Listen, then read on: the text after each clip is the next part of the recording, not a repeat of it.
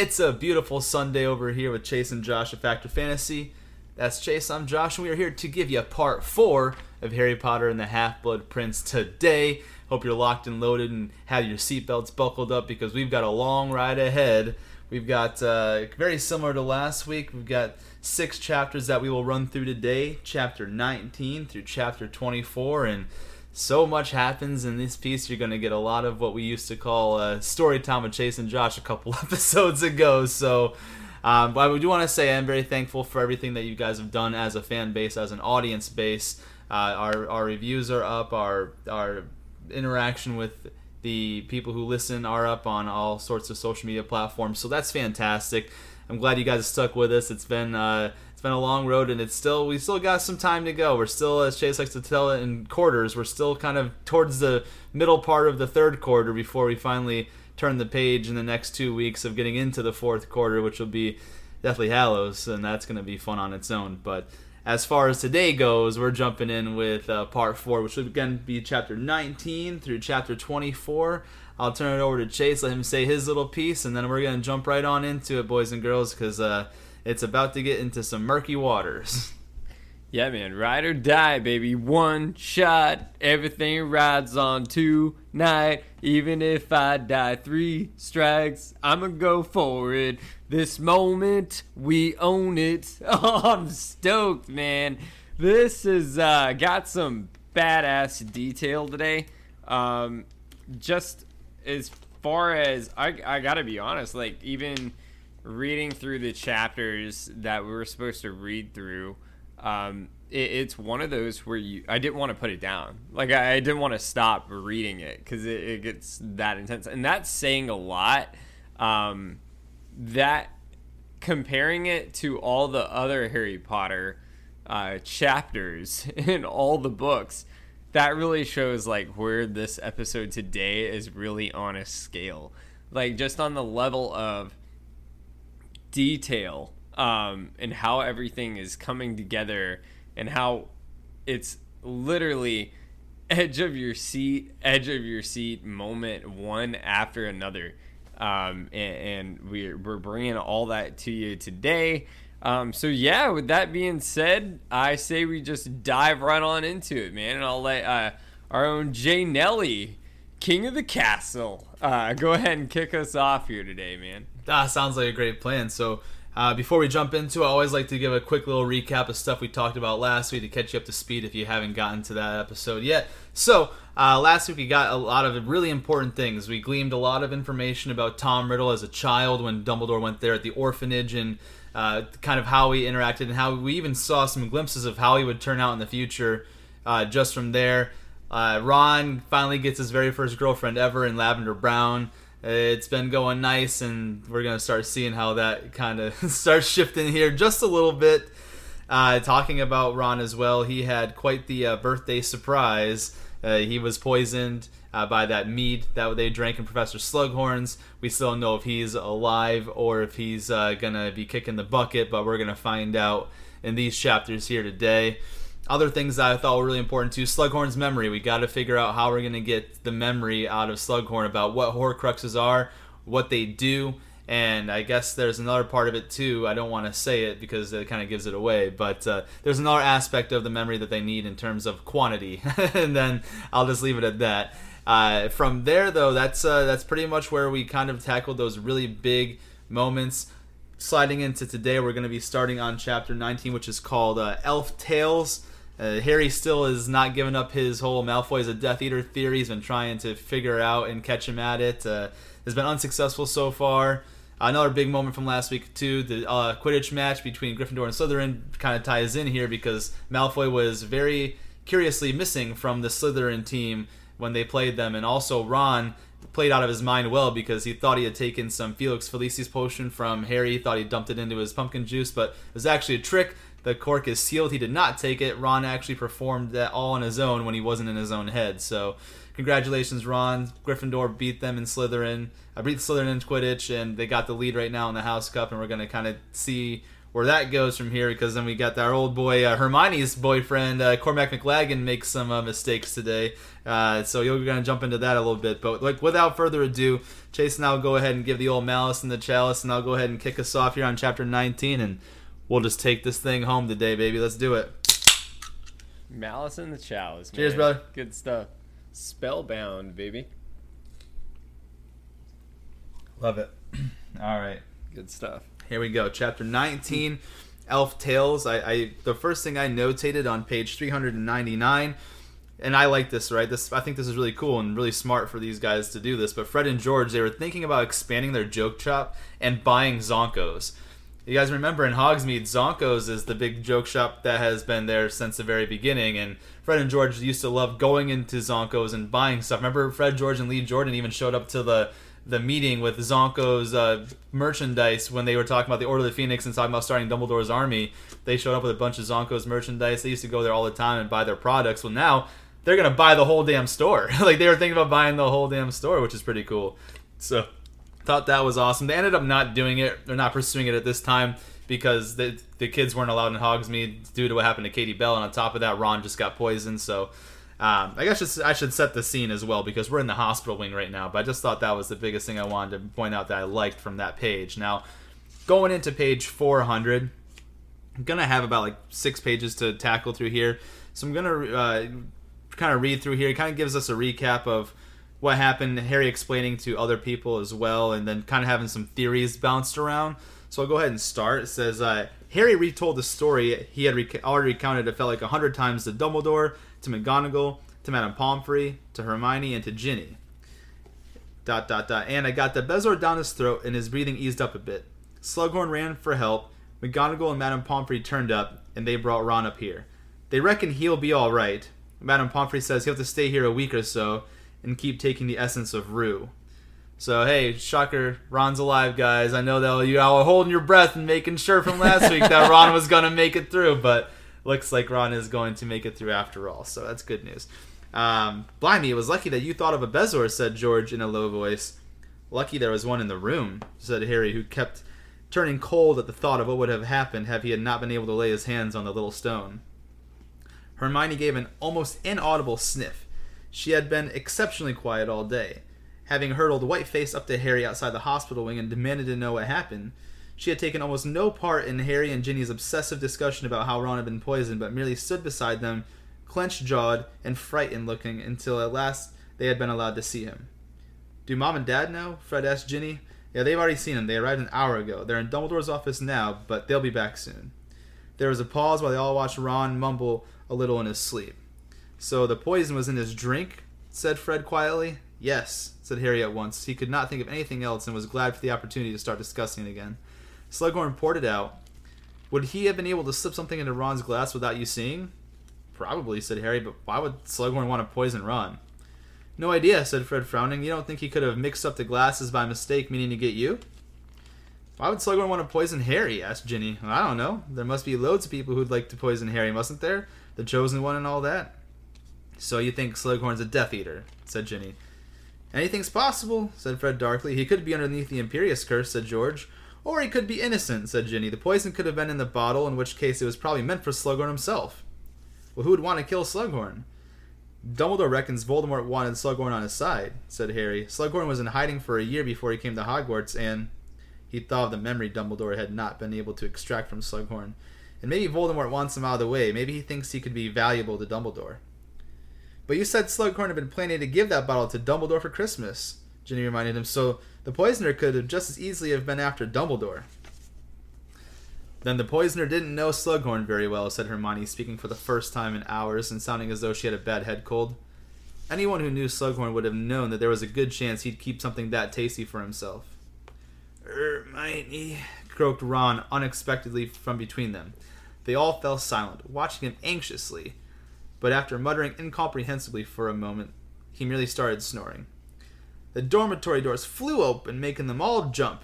Hagrid came striding towards them, his hair rain-flecked, his bearskin coat flapping behind him, and a crossbow in his hand, leaving a trail of muddy, dolphin-sized footprints all over the floor. Been in the forest all day, he panted. Aragog's worse, I've been reading to him. Didn't get up to dinner till just now, and then Professor Sprout told me about Ron. How is he?" "Not bad," said Harry. "They say he'll be okay." "No more than 6 visitors at a time," said Madame Pomfrey, hurrying out of her office. "Hagrid makes 6, George pointed out. "Oh. Yes," said Madame Pomfrey, who seemed to have been counting Hagrid as several people, due to his vastness. To cover her confusion, she hurried off to clear up his muddy footprints with her wand. "I don't believe this," said Hagrid hoarsely, shaking his great shaggy head as he stared down at Ron. "Just don't believe it. Look at him lying there. Who'd want to hurt him, eh?" "Well, that's just what we were discussing," said Harry. "We don't know." "Someone couldn't have a grudge against the Gryffindor Quidditch team, could they?" said Hagrid anxiously. "First Katie, now Ron." "I can't see anyone trying to bump off a Quidditch team," said George. "Wood might have done the Slytherins if he could have got away with it," said Fred fairly. "Well, I don't think it's Quidditch, but I think there's a connection between the attacks," said Hermione quietly. "How do you work that out?" asked Fred. "Well, for one thing, they both ought to have been fatal and weren't, although that was pure luck.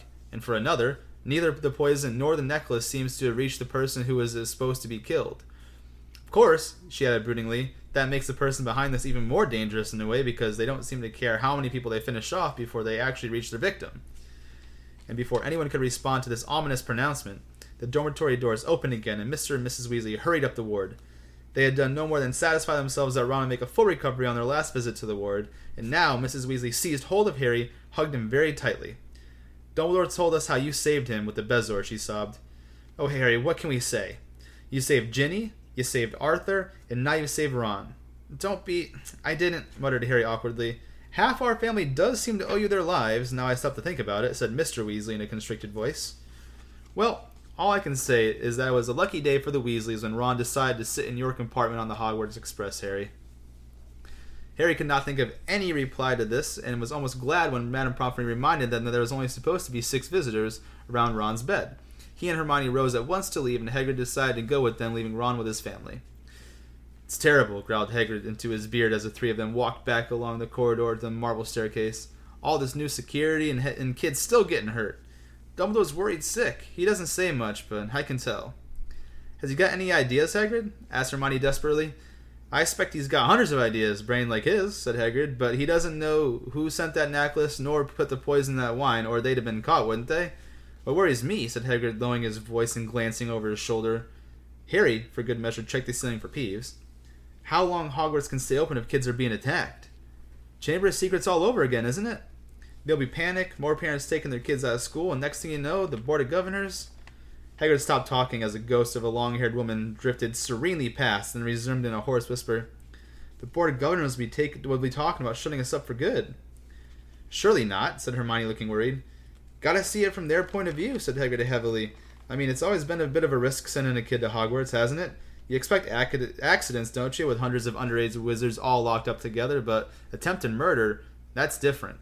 It's no wonder why Dumbledore is angry with..." Hagrid stopped in his tracks, a familiar, guilty expression what was visible of his face above his tangled black beard. "What?" said Harry quickly. "Dumbledore's angry with Snape?" "I never said that," said Hagrid, though his look of panic could not have been a bigger giveaway. "Look at the time. It's getting on after midnight. I need to..." "Hagrid, why is Dumbledore angry with Snape?" asked Harry loudly. "Shh," said Hagrid, both looking nervous and angry. "Don't shout stuff like that, Harry. Do you want me to lose my job?" "Mind, I don't suppose you'd care, would you? Not now that you've given up care of magic..." "Don't try and make me feel guilty. It won't work," said Harry forcefully. "What's Snape done?" "I don't know, Harry. I shouldn't have heard it at all. I was coming out of the forest the other evening, and I overheard him talking while arguing. Didn't like to draw attention to myself, so I just sort of skulked and tried not to listen, but it was a well-heated discussion, and it wasn't easy to block out." "Well?" Harry urged him, and Hagrid shuffled his enormous feet uneasily. "Well, I just heard Snape saying Dumbledore too much for granted, and maybe he, Snape, didn't want to do it anymore." "Do what?" "I don't know, Harry. It sounded like Snape was feeling a bit overworked, that's all. Anyways, Dumbledore told him flat out he agreed to do it, and that's all there was to it. Pretty firm with him.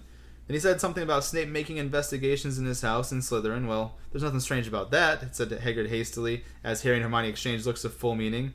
"All the heads of houses were asked to look into the necklace business." "Yeah, but Dumbledore's not having rows with the rest of them, is he?" said Harry. "Look." Hagrid twisted his crossbow uncomfortably in his hands. There's a loud splintering sound and it snapped in two. I know what you're like about Snape, Harry, and I don't want you to go reading into this more than there is. Look out, said Hermione tersely.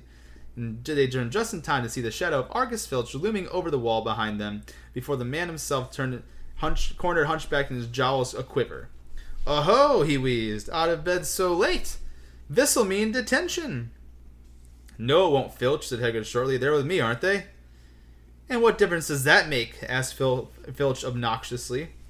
"I'm a ruddy teacher, aren't I, you sneaking squib?" said Hagrid, firing up at once. There was a nasty hissing noise as Filch swelled with fury. Mrs. Norris had arrived unseen and was twisting herself sinuously around Filch's skinny ankles. "Get going," said Hagrid out of the corner of his mouth. Harry did not need telling twice, and he and Hermione both hurried off, and Hagrid and Filch's raised voices echoed behind them as they ran. They passed Peeves near to the turning into Gryffindor Tower, but he was streaking happily towards the source of the yelling, cackling and calling. "When there's strife and when there's trouble, call on Peevesy. He'll make double." And that's where I'll go ahead and leave that part before I jump into a couple more bullet points. But page 408, just because Ron is laid up in the hospital wing, they are now down a keeper for Quidditch. And so Harry is actually forced to agree to let Cormac McLaggen on the Quidditch team with Ron there in the hospital wing. Then on page 409, just the second paragraph, talking about Quidditch continually. Harry, however, had never been less interested in Quidditch. He was rapidly becoming obsessed with Draco Malfoy. Still checking the Marauders map whenever he got the chance, he sometimes made detours to wherever Malfoy happened to be, but had not yet detected him doing anything out of the ordinary. And then there were still those inexplicable times when Malfoy simply vanished from the map. Now, going to page 410, Ron starts pretending to be asleep when Lavender comes to visit him. So he's not interested in her anymore, it seems, where he is very concerned if Hermione will be visiting him. He, remember, before they get to the Quidditch, he's like, "Is Hermione coming to pop in?" And then Harry's like, "I don't think so. She's already there, already at the Quidditch match." But so just funny how that things change so quickly in high school, especially with relationships. Like Ron and Lavender, last week when we were talking, they couldn't get unglued from each other. Like they were like stuck together by the mouths. And now Ron's kind of tired of it, and every time Lavender goes down to see him, he pretends to be asleep. And the Lavender's been bugging Harry, like asking Harry all these questions, and Harry's like, "Dude, ask Ron." And she's like, "I can't. Every time I go down there, he's asleep." So actually, Harry gives it to Ron. He's like, "Dude, if you're talking about calling it quits, dude, tell her like to stop bugging me about it and just talk to her yourself, man." But anyways, I'll go ahead and on page 411 and turn it over to Chase, where he'll kind of talk through the rest of the chapter, especially the Quidditch match and what happens there. So I'll turn it over to you, brother, at page 411, and you can kind of take us through the rest of that chapter. Yeah, man. You know what I was thinking? What? Was as we talked about ending up last episode, what did he say to Lavender? He was like, "F off," basically. "I'm trying to see Romilda Vane." Yeah, get out of my way. Romilda Vane. He's like, "Get out of my way. Get out of my way." Yeah. Get out of my way. It's great, man. Yeah. Fantastic. Okay, so taking away here on page 411. So I'll start it off here as far as where it says, did you have anything you wanted yeah, for 411, add? I left off where like they talked about Lavender and him telling him to stop pretending to be asleep. So you're just going to go from where he goes, "No, she's already gone down to the pitch with Ginny." You'll go ahead with that next sentence right there. It's like the third to last like dialogue on the page 411 there. Do you see it? Awesome. Where it says like, "Oh," said Ron. Okay, perfect. Awesome. "Oh," said Ron? Yep. Gotcha. "Oh," said Ron, looking rather glum. "Right. Well, good luck. Hope you hammer, Smith." "I'll try," said Harry, shouldering his broom. "See you after the match." He hurried down through the deserted corridors. The whole school was outside, either already seated in the stadium or heading down toward it. He was looking out of the windows he passed, trying to gauge how much wind they were facing, when a noise ahead made him glance up, and he saw Malfoy walking toward him, accompanied by two girls, both of whom looked sulky and resentful. Malfoy stopped short at the sight of Harry, then gave a short, humorless laugh and continued walking. "Where are you going?" Harry demanded. "Yeah, I'm really going to tell you because it's your business, Potter," sneered Malfoy. "You better hurry up. They'll be waiting for the chosen captain, the boy who scored, whatever they call you these days." One of the girls gave an unwilling giggle. Harry stared at her. She blushed. Malfoy pushed past Harry, and she and her friend followed at trot, turning the corner and vanishing from view. Harry stood rooted on the spot and watched them disappear. This was infuriating. He was already cutting into fine to get to the match on time, and yet there was Malfoy skulking off while the rest of the school was absent. Harry's best chance yet of discovering what Malfoy is up to. The silent seconds trickled past, and Harry remained where he was, frozen, gazing at the space where Malfoy had vanished. "Where have you been?" demanded Ginny, as Harry sprinted into the changing rooms. The whole team was changed and ready. Coot and Peaks and the Beaters were both hitting their clubs nervously against their legs. "I met Malfoy," Harry told her quietly, as he pulled his scarlet robes over his head. So I wanted to know, how come he's up at the castle with a couple of girlfriends while everyone else is down here? Does it matter right now? "Well, I'm not likely to find out, am I?" said Harry, seizing his firebolt and pushing his glasses straight. "Come on, then." And without another word, he marched out onto the pitch to deafening cheers and boos. There was little wind, the clouds were patchy every now and then, and they were dazzling flashes of bright sunlight. "Tricky conditions," McLagan said bracingly to the team. "Coot, Peaks, you'll want to fly out of the sun so they don't see you coming." "I'm Captain McLagan. Shut up giving them instructions," said Harry angrily. "Just get up the goalpost." Once McLagan had marched off, Harry turned to Coot and Peaks. "Make sure you do fly out of the sun," he told them grudgingly. He shook hands with the Hufflepuff captain and then, on Madame Hooch's whistle, kicked off and rose into the air, higher than the rest of the team, streaking around the pitch in search of the snitch. If he could catch it good and early, there might be a chance he could get back up to the castle and seize the Marauders map and find out what Malfoy was doing. "And that's Smith of Hufflepuff with the quaffle," said a dreamy voice echoing over the crowds. He did the commentary last time, of course, and Ginny Weasley flew into him. I think probably on purpose, it looked like it. Smith was being quite rude about Gryffindor. I expect he regrets that now he's playing them. Oh, look, he lost the quaffle. Ginny took it out from him. I do like her. She's very nice.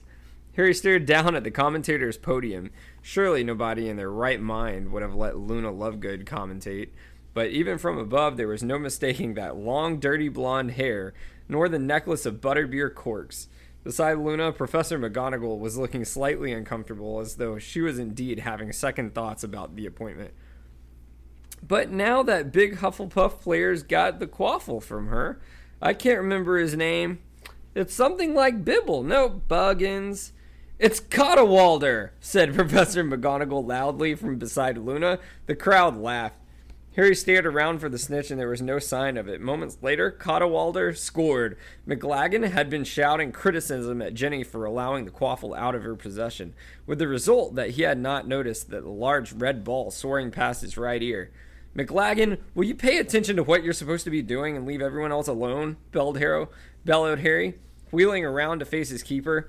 "You're not setting a great example," McLagan shouted back, red-faced and furious.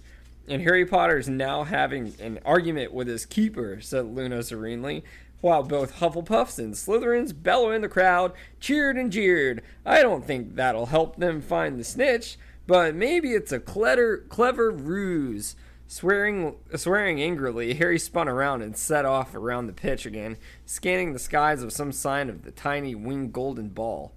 Ginny and Demelza scored a goal apiece, giving the red and gold-clad supporters bellow something to cheer about. Then Cotawalder scored again, making things level, but Luna did not seem to have noticed.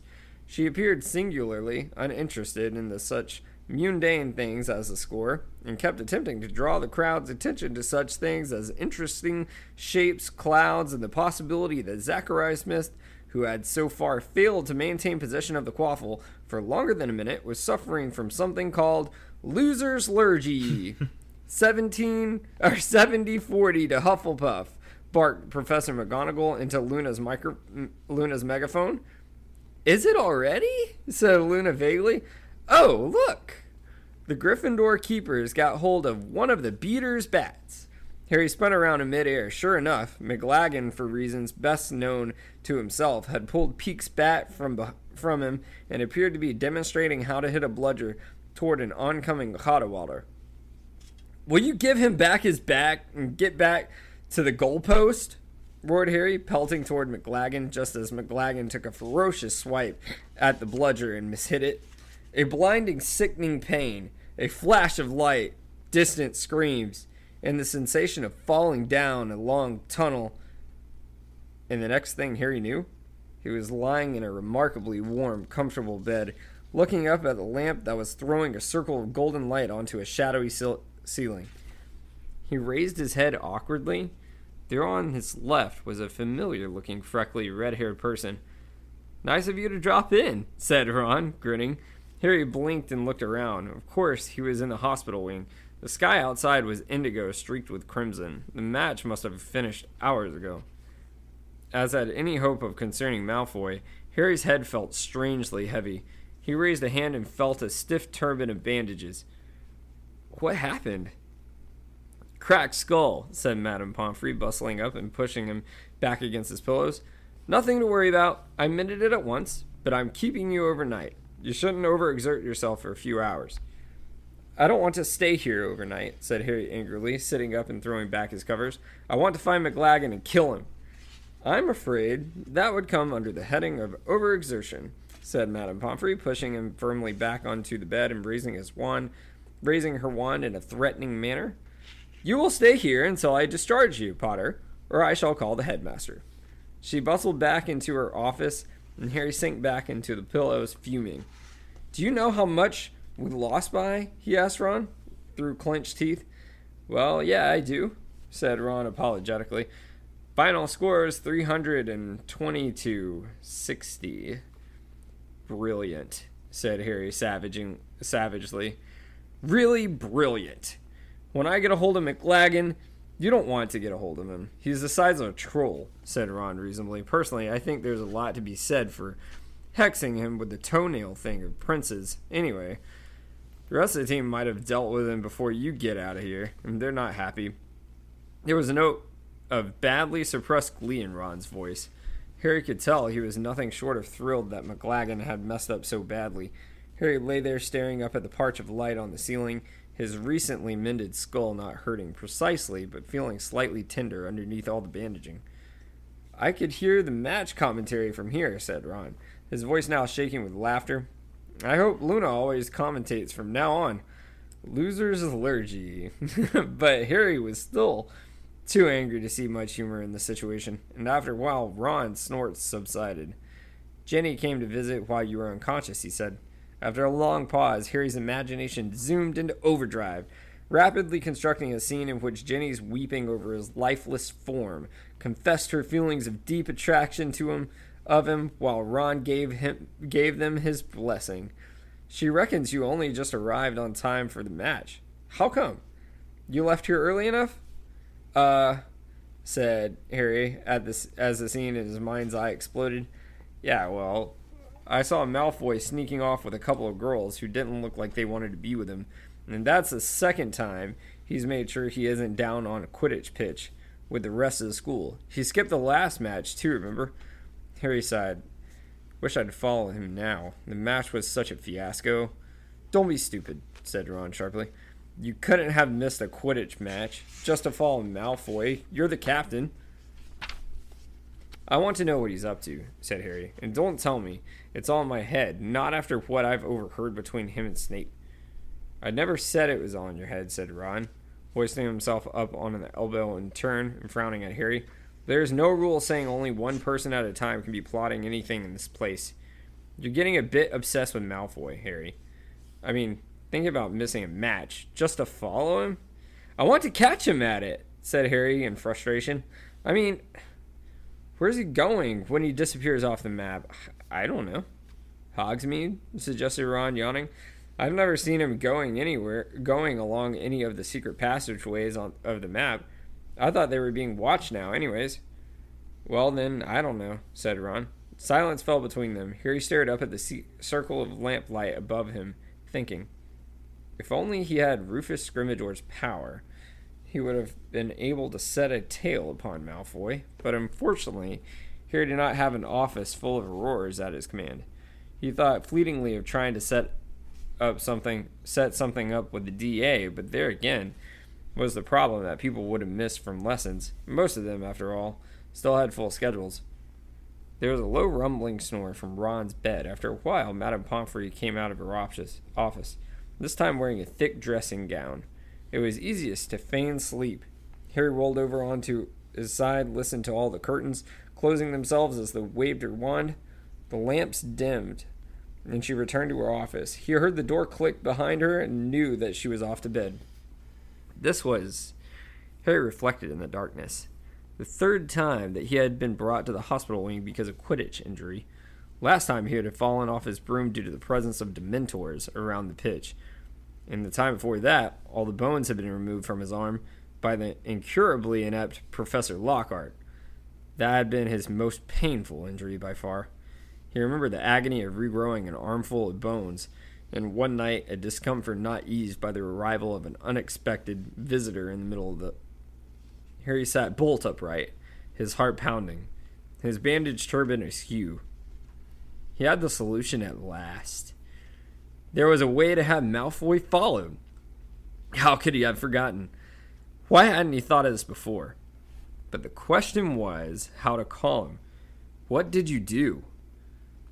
Quietly, attentively, Harry spoke into the darkness. Creature! There was a loud crack, and the sounds of scuffling squeaks filled the silent room. Ron awoke with a yelp. What's going... Harry pointed his wand hastily at the door of Madame Pomfrey's office and muttered, Muffiato! So that she would not come running. Then he scrambled to the end of his bed for a better look to see what was going on. 2 house elves were rolling around on the floor in the middle of the dormitory, one wearing a shrunken maroon jumper and several woolly hats, and the other filthy old rag strung over his hips like a loincloth. Then there was another loud bang, and Peeves the Poltergeist appeared in midair above the wrestling elves. I was watching that, Potty, he told Harry indignantly, pointing at the fight below before letting out a loud cackle. Look at ickle Creature squabbling. Bitey bite, punchy punch.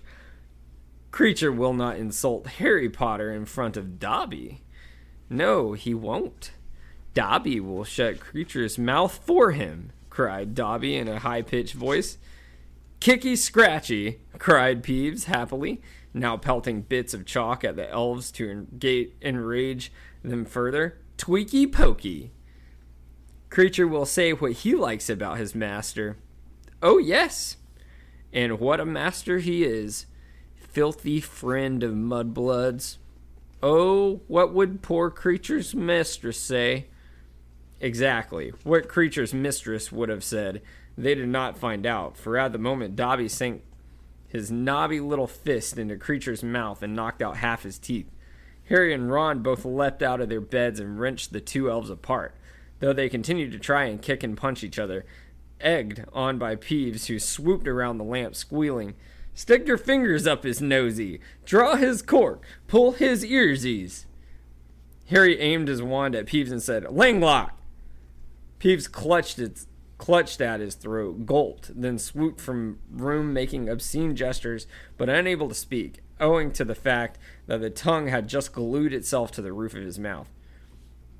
Nice one, said Ron appreciatively, lifting Dobby into the air so that his flailing limbs no longer made contact with Creature. That was another Prince Hex, wasn't it? Yeah, said Harry, twisting Creature's wizened arm into a half Nelson. Right. I'm forbidding you to fight each other. Well, Creature, you're forbidden to fight Dobby. Dobby, I know I'm not allowed to give you orders. Dobby is a free house elf, and he can obey anyone he likes, and Dobby will do whatever Harry Potter wants him to do, said Dobby, tears now streaming down his shriveled little face onto the jumper. Okay, then, said Harry, and he and Ron both released the elves, who fell to the floor but did not continue fighting. Master called me, croaked Creature, sinking into a bow, even as he gave Harry a look that plainly wished him a painful death. Yeah, I did, said Harry, glancing toward Madame Pomfrey's office door to check that Muffiato spell was still working. There was no sign that she had heard any of the commotion. I've got a job for you. Creature will do whatever Master wants, said Creature, sinking so low that his lips almost touched his gnarled toes. because Kreacher has no choice. But Kreacher is ashamed to have such master, yes. Dobby will do it, Harry Potter, squeaked Dobby, his tennis ball-sized eyes still swimming in tears. Dobby would be honored to help Harry Potter. Come to think of it, it would be good to have you both. Have both of you, said Harry. Okay then. I want you to tail Draco Malfoy. Ignoring the look of mingled surprise and exasperation on Ron's face, Harry went on, I want to know where he's going, who he's meeting, and what he's doing. I want you to follow him around the clock. Yes, Harry Potter, said Dobby at once, his great eyes shining with excitement. And if Dobby does it wrong, Dobby will throw himself from the topmost tower, Harry Potter. There won't be any need of that, said Harry hastily. Master wants me to follow the youngest of the Malfoys, croaked Kreacher. Master wants me to spy upon the pureblood great-nephew of my old mistress? That's the one, said Harry, foreseeing a great danger and determining to prevent it immediately. And you're forbidden to tip him off, Kreacher, or to show him what you're up to, or to talk to him at all, or to write him messages, or to contact him in any way. You got it? He thought he could see Kreacher struggling to see a loophole in the instructions he had just been given and waited. After a moment or two, and to Harry's great satisfaction, Kreacher bowed deeply again and said with bitter resentment, Master thinks of everything, and Kreacher must obey him, even though Kreacher would much rather be the servant of the Malfoy boy. Oh, yes. That's settled then, Harry, said Harry. I'll want regular reports, but make sure I'm not surrounded by people when you turn up. Ron and Hermione are okay? And don't tell anyone what you're doing. Just stick to Malfoy like a couple of wart plasters. And, so now we got a couple of creatures on the inside. So, kind of reflecting on this for a little bit. Do you think, in your opinion, do you think this was a right decision by Harry? Or do you think he's really focusing too much on something that really not... He could be focusing on other things that are more important? Well, there's only one other thing that he really needs to be doing right now, and that's trying to get the memory off of Slughorn. So I guess, in that case, then he could be focusing his time. But honestly, this is a great way to be able to not delegate a task to somebody else so he doesn't have to worry about being on him nonstop. And now he doesn't have to look at the Marauders map every 10 seconds every time he's alone and in his room. So, I mean, is it kind of creepy and stalkerish? Yeah, absolutely. Is he kind of obsessed with this situation? Way too much. But, I mean, at the end of the day, I think it was as good as... since he was determined to find it out regardless, this was probably the most efficient way to do it, is to have Dobby and Kreacher follow him around. So, I don't know. I like the idea, since if he was going to do it anyways, at least he did it. He worked smarter and not harder. He had them do it for him, so I enjoyed that. Other things I want to point out in this chapter is the whole Quidditch match, So people were probably thinking, I know when I was reading this for the first time, I was wondering, man, what if McLaggen does, really, really well, and it's going to be tough for him to, bring Ron back on the team or whatever, even if he does, really well. But McLaggen screwed the pooch, man. He was sitting there trying to be the captain of Harry's team, telling what players what to do at what time, even to the point where he grabs the beater's bat and swats it and hits the Harry. McLaggen did everything in his possible power to never play Quidditch for any house team ever again. So I'm glad that happened. Ron was super excited about it. Harry's back in the old hospital wing, but the one cool thing that did happen, and that's going to be important from here on out, is, like you said, with these the elf tales is actually the name of the chapter, but it's funny, but they're going to be tailing him right now from here on out, and we're going to get to see a little bit more about what Malfoy is up to, because they do come to him with pretty good information, which we'll find out here in just a little bit. So, good stuff. Yeah, man. And with that, we got a pretty big one coming up back into the Pensieve here, and I'm going to turn it right back over to you, my man. You got it. Yeah, you're right. It's kind of funny. I only got like 3 bullet points, and even some of them are like a little bit of reading ones before just taking it to the end of the chapter. So it's one of those. Yeah, it's one of those, man, for sure. But it's a really important one, especially when it comes to like certain objects. But anyways, on page 423, I'm gonna go ahead and read like the second paragraph here because it foreshadows like disguises used in like alarm raising. That's gonna be important. So, anyways, what did they row about? He asked, trying to sound casual as they turned onto a 7th floor corridor that was deserted, but for a very small girl who had been examining a tapestry of trolls in Tuddis. She looked terrified at the sight of the approaching 6 years and dropped the heavy brass scales that she was carrying. So all that's super important right there because there's a certain room that is very close to a tapestry of trolls, and it's been used before. Yeah. And I just want to bring our attention to that for a big little foreshadow. So, going on to page 448, the apparition test is to be held on the 21st of April if they will be 17 by that date. So Ron and Hermione are able to take it, but Harry cannot because he doesn't turn 17 until July. So Hermione actually finally did achieve apparition twice, and Harry himself had done it once, and Ron has still not been able to complete it in any of the lessons that they've been taking. So it's it sucks that Harry can't take it yet, but it's not too bad because you will find out he won't be taking it alone. I'll say that. Now going from there on page 449, I'm gonna go ahead and take a little bit. Oh shoot! You know what I did? I actually went ahead and skipped a little bit before.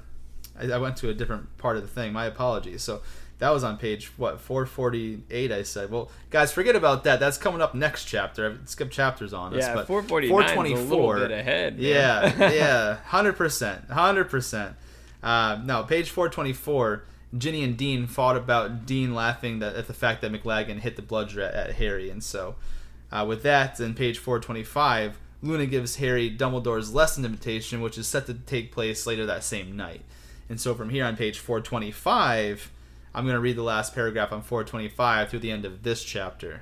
And then that will get us into page 448 after that. So anyways, I'll go ahead and start taking that from here. So Ron looked both sulky and annoyed when he appeared at breakfast half an hour later, and though he sat with Lavender, Harry did not see them exchange a word all the time they were together.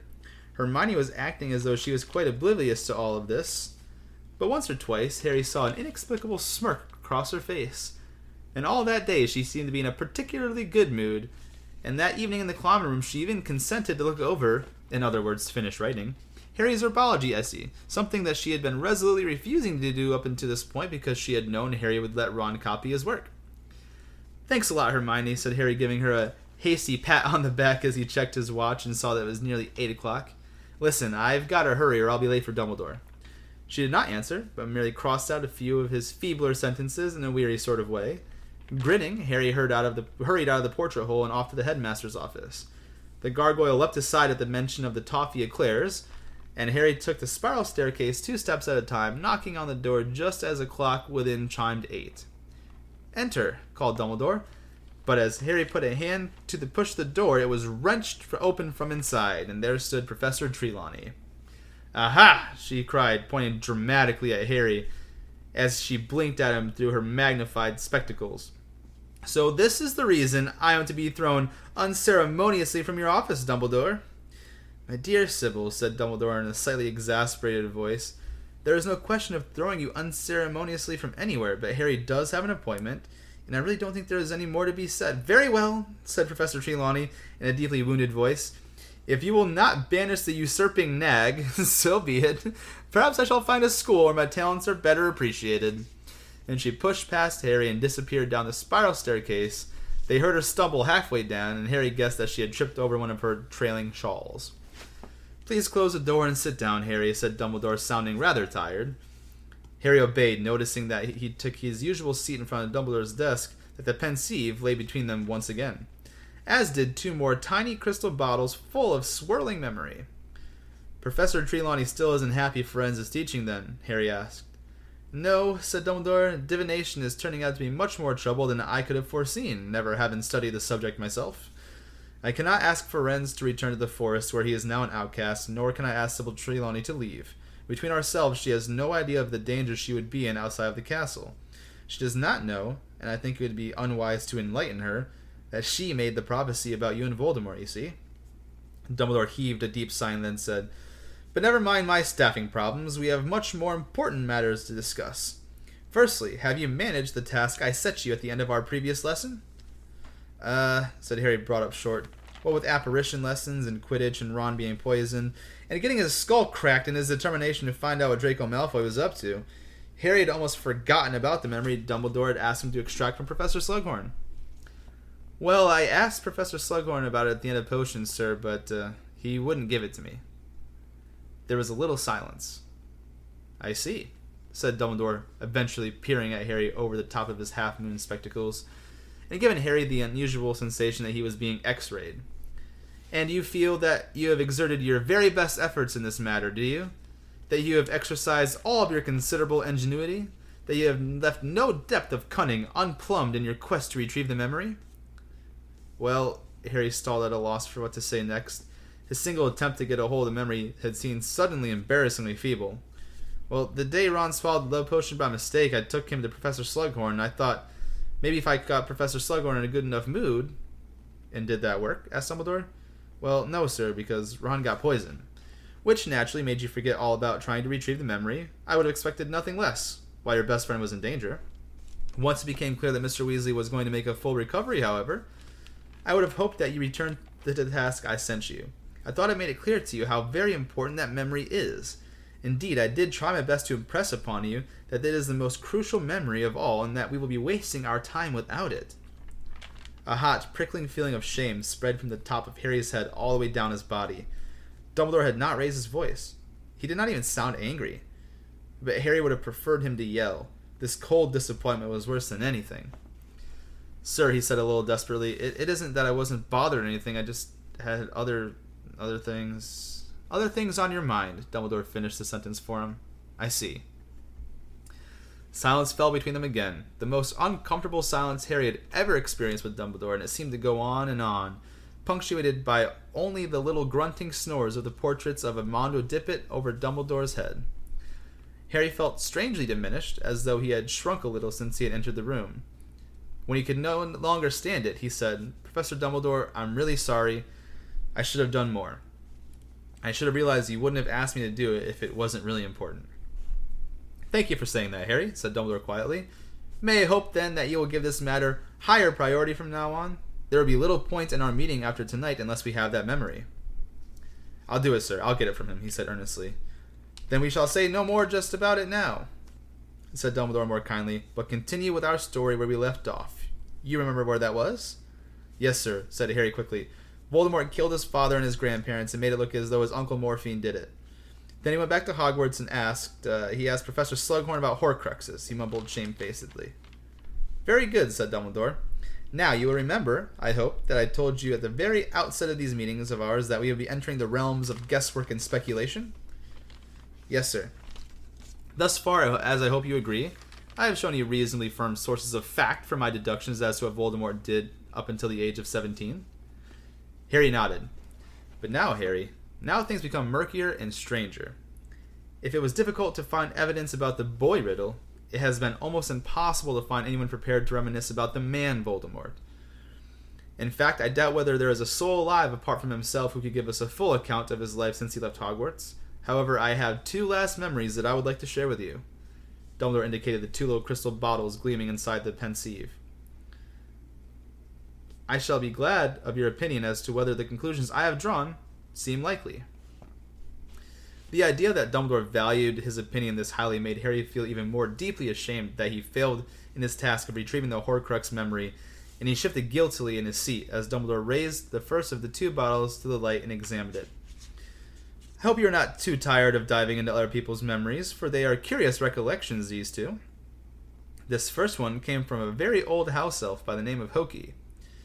Before we see what Hokey witnessed, I must quickly recount how Lord Voldemort left Hogwarts. He reached the 7th year of his schooling with, as you might have expected, top grades in every examination he had taken. All around him, his classmates were deciding which jobs they were going to pursue once they left Hogwarts. Nearly everybody expected spectacular things from Tom Riddle. Prefect, head boy, winner of the award for special services to the school. I know that several teachers, Professor Slughorn amongst them, suggested that he join the Ministry of Magic, offered to set up appointments, put him in touch with useful contacts. He refused all offers. The next thing the staff knew, Voldemort was working at Borgin and Burke's. At Borgin and Burke's? Harry repeated, stunned. At Borgin and Burke's, repeated Dumbledore calmly. I think you will see what attractions the place held from when we have entered Hoki's memory. But this was not Voldemort's first choice of a job. Hardly anyone knew of it at the time. I was one of the few in whom the headmaster confided. But Voldemort first approached Professor Dippet and asked whether he could remain at Hogwarts as a teacher. He wanted to stay here? Why? Asked Harry, more amazed still. I believe he has several reasons, though he confided none of them to Professor Dippet, said Dumbledore. Firstly, and very importantly, Voldemort was, I believe, more attached to the school than he has ever been to a person. Hogwarts was where he had been the happiest, the first and only place he had felt at home. Harry felt slightly uncomfortable at these words, for this is exactly how he felt about Hogwarts too. Secondly, the castle was a stronghold of ancient magic. Undoubtedly, Voldemort had penetrated many more of its secrets than most of its students who passed through the place, but he may have felt that there was still mysteries to unravel, stores of magic to tap. And thirdly, as a teacher, he would have great power and influence over young witches and wizards. Perhaps he had gained the idea from Professor Slughorn, the teacher with whom he was on best terms, who had demonstrated how influential a role of a teacher can play. I do not imagine for an instant that Voldemort envisaged spending the rest of his life at Hogwarts, but I do think that he saw it as a useful recruiting ground and a place where he might begin to build himself an army. But he didn't get the job, sir? No, he did not. Professor Dippet told him that he was too young at 18, but invited him to reapply in a few years, if he still wished to teach. How would you feel about that, sir? Asked Harry hesitantly. Deeply uneasy, said Dumbledore. I'd advise Armando against the appointment. I did not give the reasons I've given you, for Professor Dippet was very fond of Voldemort, and convinced of his honesty. But I did not want Lord Voldemort back at this school, especially not in a position of power. What job did he want, sir? What subject did he want to teach? Somehow Harry knew the answer before Dumbledore gave it. Defense against the dark arts. It was being taught at the time by an old professor by the name of Galatea Merrythought, who had been at Hogwarts for nearly 50 years. So Voldemort went off to Borgin and Burke's, and all the staff who had admired him said what a waste it was, a brilliant young wizard like that working in a shop. However, Voldemort was no mere assistant. Polite and handsome and clever, he was soon given particular jobs of the type that only exists in a place like Borgin and Burke's, which specializes, as you know, Harry, in objects with unusual and powerful properties.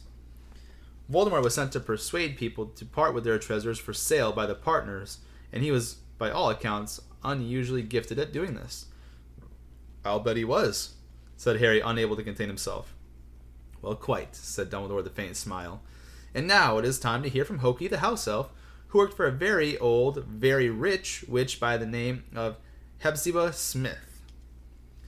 Dumbledore tapped a bottle with his wand, the cork flew out, and he tapped the swirling memory into the pensieve, saying as he did so, "After you, Harry." And Harry got to his feet and bent once more over the rippling silver contents of the stone basin until his face touched them. He tumbled through dark nothingness and landed in a sitting room in front of an immensely fat old lady wearing an elaborate ginger wig and a brilliant pink set of robes that flowed all around her, giving her the look of a melted iced cake. She was looking into a small jeweled mirror, dabbing rouge onto her already scarlet cheeks with a large powdered puff, while the tiniest and oldest house elf Harry had ever seen laced her fleshy feet into tight satin slippers. "Hurry up, Hoki," said Hepzibah imperiously. "He said he'd come at 4. It's only a couple minutes to, and he's never been late yet." She tucked away her powdered puff as the house elf straightened up. The top of the elf's head barely reached the seat of Hepzibah's chair, and her papery skin hung off her frame just like the crisp linen sheet she wore draped around like a toga. "How do I look?" said Hepzibah, turning her head to admire the various angles of her face in the mirror. "Lovely, madam," squeaked Hoki, and Harry could only assume that it was in Hoki's contract that she must lie through her teeth when asked this question, because Hepzibah Smith looked a long way from a lovely woman in his opinion. A tinkling doorbell rang, and both mistress and elf jumped. Quick, he's here, Hoki!" and Hepzibah and the elf scurried out of the room, which was so crammed with objects that it was difficult to see how anyone could navigate their way across it without knocking over at least a dozen things. There were cabinets full of little lacquered boxes, cases full of gold embossed books, shelves of orbs and celestial globes, and many flourishing potted plants in brass containers. In fact, the room looked a lot like a cross between a magical antique shop and a conservatory. The house elf returned within minutes, followed by a tall young man who Harry had no difficulty whatsoever recognizing as Voldemort. He was plainly dressed in a black suit, his hair was a little longer than it had been at school, and his cheeks were hollowed, but all of this suited him. He looked more handsome than ever. He picked his way through the cramped room with an air that showed he had visited many times before, and bowed low over Hepzibah's fat little hand, brushing it with his lips. "I brought you flowers," he said quietly, producing a bunch of roses from nowhere. "You naughty boy, you shouldn't have," squealed old Hepzibah, though Harry noticed that she had an empty vase standing ready on the nearest little table. "You do spoil this old lady, Tom. Sit down, sit down. Where's Hokey? The house elf had come dashing into the room carrying a tray of little cakes, which she set at her mistress's elbow. "Help yourself, Tom. I know how you love my cakes. Now, how are you? You look pale. They overwork you at that shop. I've said it 100 times. Voldemort smiled mechanically, and Hepzibah simpered. "Well, what's your excuse for visiting this time?" she asked, batting her lashes. "Mr. Burke would like to make an improved offer for the goblet-made armor," said Voldemort. 500 galleons. He feels it's more than a fair... Now, not so fast, or I'll think you're only here for my trinkets," pouted Hepzibah. "I am ordered here because of them," said Voldemort quietly. "I am only a poor assistant, madam, who must do as he is told. Mr. Burke wishes me to inquire—" "Oh, Mr. Burke, phooey," said Hepzibah, waving a little hand. "I have something to show you that I've never shown Mr. Burke. Can you keep a secret, Tom? Will you promise you won't tell Mr. Burke I've got it? He'd never let me rest if he knew I'd shown it to you. And I'm not selling it. Not to Burke, not to anyone. But you, Tom, you'll appreciate it for its history. Not how many galleons you can get for it." "I'd be glad to see anything Miss Hepzibah shows me," said Voldemort quietly. And Hepzibah gave another girlish giggle. "I had Hokey bring it out for me. Hokey, where are you? I want to show Mr. Riddle our finest treasure. In fact, bring both while you're at it." "Here, madam," squeaked the house elf, and Harry saw 2 leather boxes, one on top of the other, moving across the room as if they had of their own volition, though he knew the tiny elf was holding them over her head as she wended her way between the tables, poofs, and footstools. "Now," said Hepzibah happily, taking the boxes from the elf, laying them in her lap, and preparing to open the topmost one. "I think you'll like this, Tom. Oh, if my family knew what I was showing you, they can't wait to get their hands on this." She opened the lid. Harry edged forward a little to get a better view, and saw what looked like a small golden cup with 2 finely wrought handles. "I wonder whether you know what it is, Tom. Pick it up. Have a good look," whispered Hepzibah, and Voldemort stretched out a long-fingered hand and lifted the cup by one handle out of its snug silken wrappings. Harry thought he saw a red gleam in his dark eyes. His greedy expression was curiously mirrored on Hepzibah's face, except her tiny eyes were fixed upon Voldemort's handsome features. "A badger," murmured Voldemort, examining the engraving upon the cup. Then this was... "Helga Hufflepuff's, as you very well know, you clever boy," said Hepzibah, leaning over with a loud creaking of corsets and actually pinching his hollow cheeks. "Didn't I tell you I was distantly descended? This has been handed down in the family for years. Lovely, isn't it? And all sorts of powers it's supposed to possess too, but I haven't tested them thoroughly. I just keep it nice and safe in here." And she hooked the cup back off Voldemort's long forefinger and restored it gently to its box, too intent upon settling it carefully back into position to notice the shadow that crossed Voldemort's face as the cup was taken away. "Now then," said Hepzibah happily, "where's Hokey? Oh yes, there you are. Take that away now, Hokey." And the elf obediently took the box cup, and Hepzibah turned his attention to the much flatter box in her lap. "I think you'll like this even more, Tom," she whispered. "Lean in a little, dear boy, so you can see. Of course, Burke knows I've got this one. I bought it from him, but I dare say he'd love to get it back when I'm gone." She slid back the fine filigree clasp and flipped the box open. There upon the smooth crimson velvet lay a heavy golden locket. Voldemort reached out his hand, without invitation this time, and held it up to the light, staring at it. "Slytherin's mark," he said quietly, as the light played on an ornament serpentine S. "That's right," said Hepzibah, delighted, transfixed apparently at the gaze of Voldemort at the locket. "I had to pay an arm and a leg for it, but I couldn't let it pass. Not a real treasure like that. Had to have it for my collection. Burke bought it, apparently from a ragged-looking woman who had seemed to have stolen it, but had no idea of its true value." There was no mistaking it this time. Voldemort's eyes flashed scarlet at the words, and Harry saw his knuckles whiten on the locket's chain. "I dare say Burke paid her a pittance, but there you are. Pretty, isn't it? And again, all kinds of powers attributed to it, though I just keep it nice and safe." She reached out to take the locket back, and for a moment Harry thought Voldemort was not going to let go of it, but then it had slid through his fingers and was back in its red velvet cushion. "So there you are, Tom. I hope you enjoyed that." She looked him full in the face, and for the first time, Harry saw her foolish smile falter.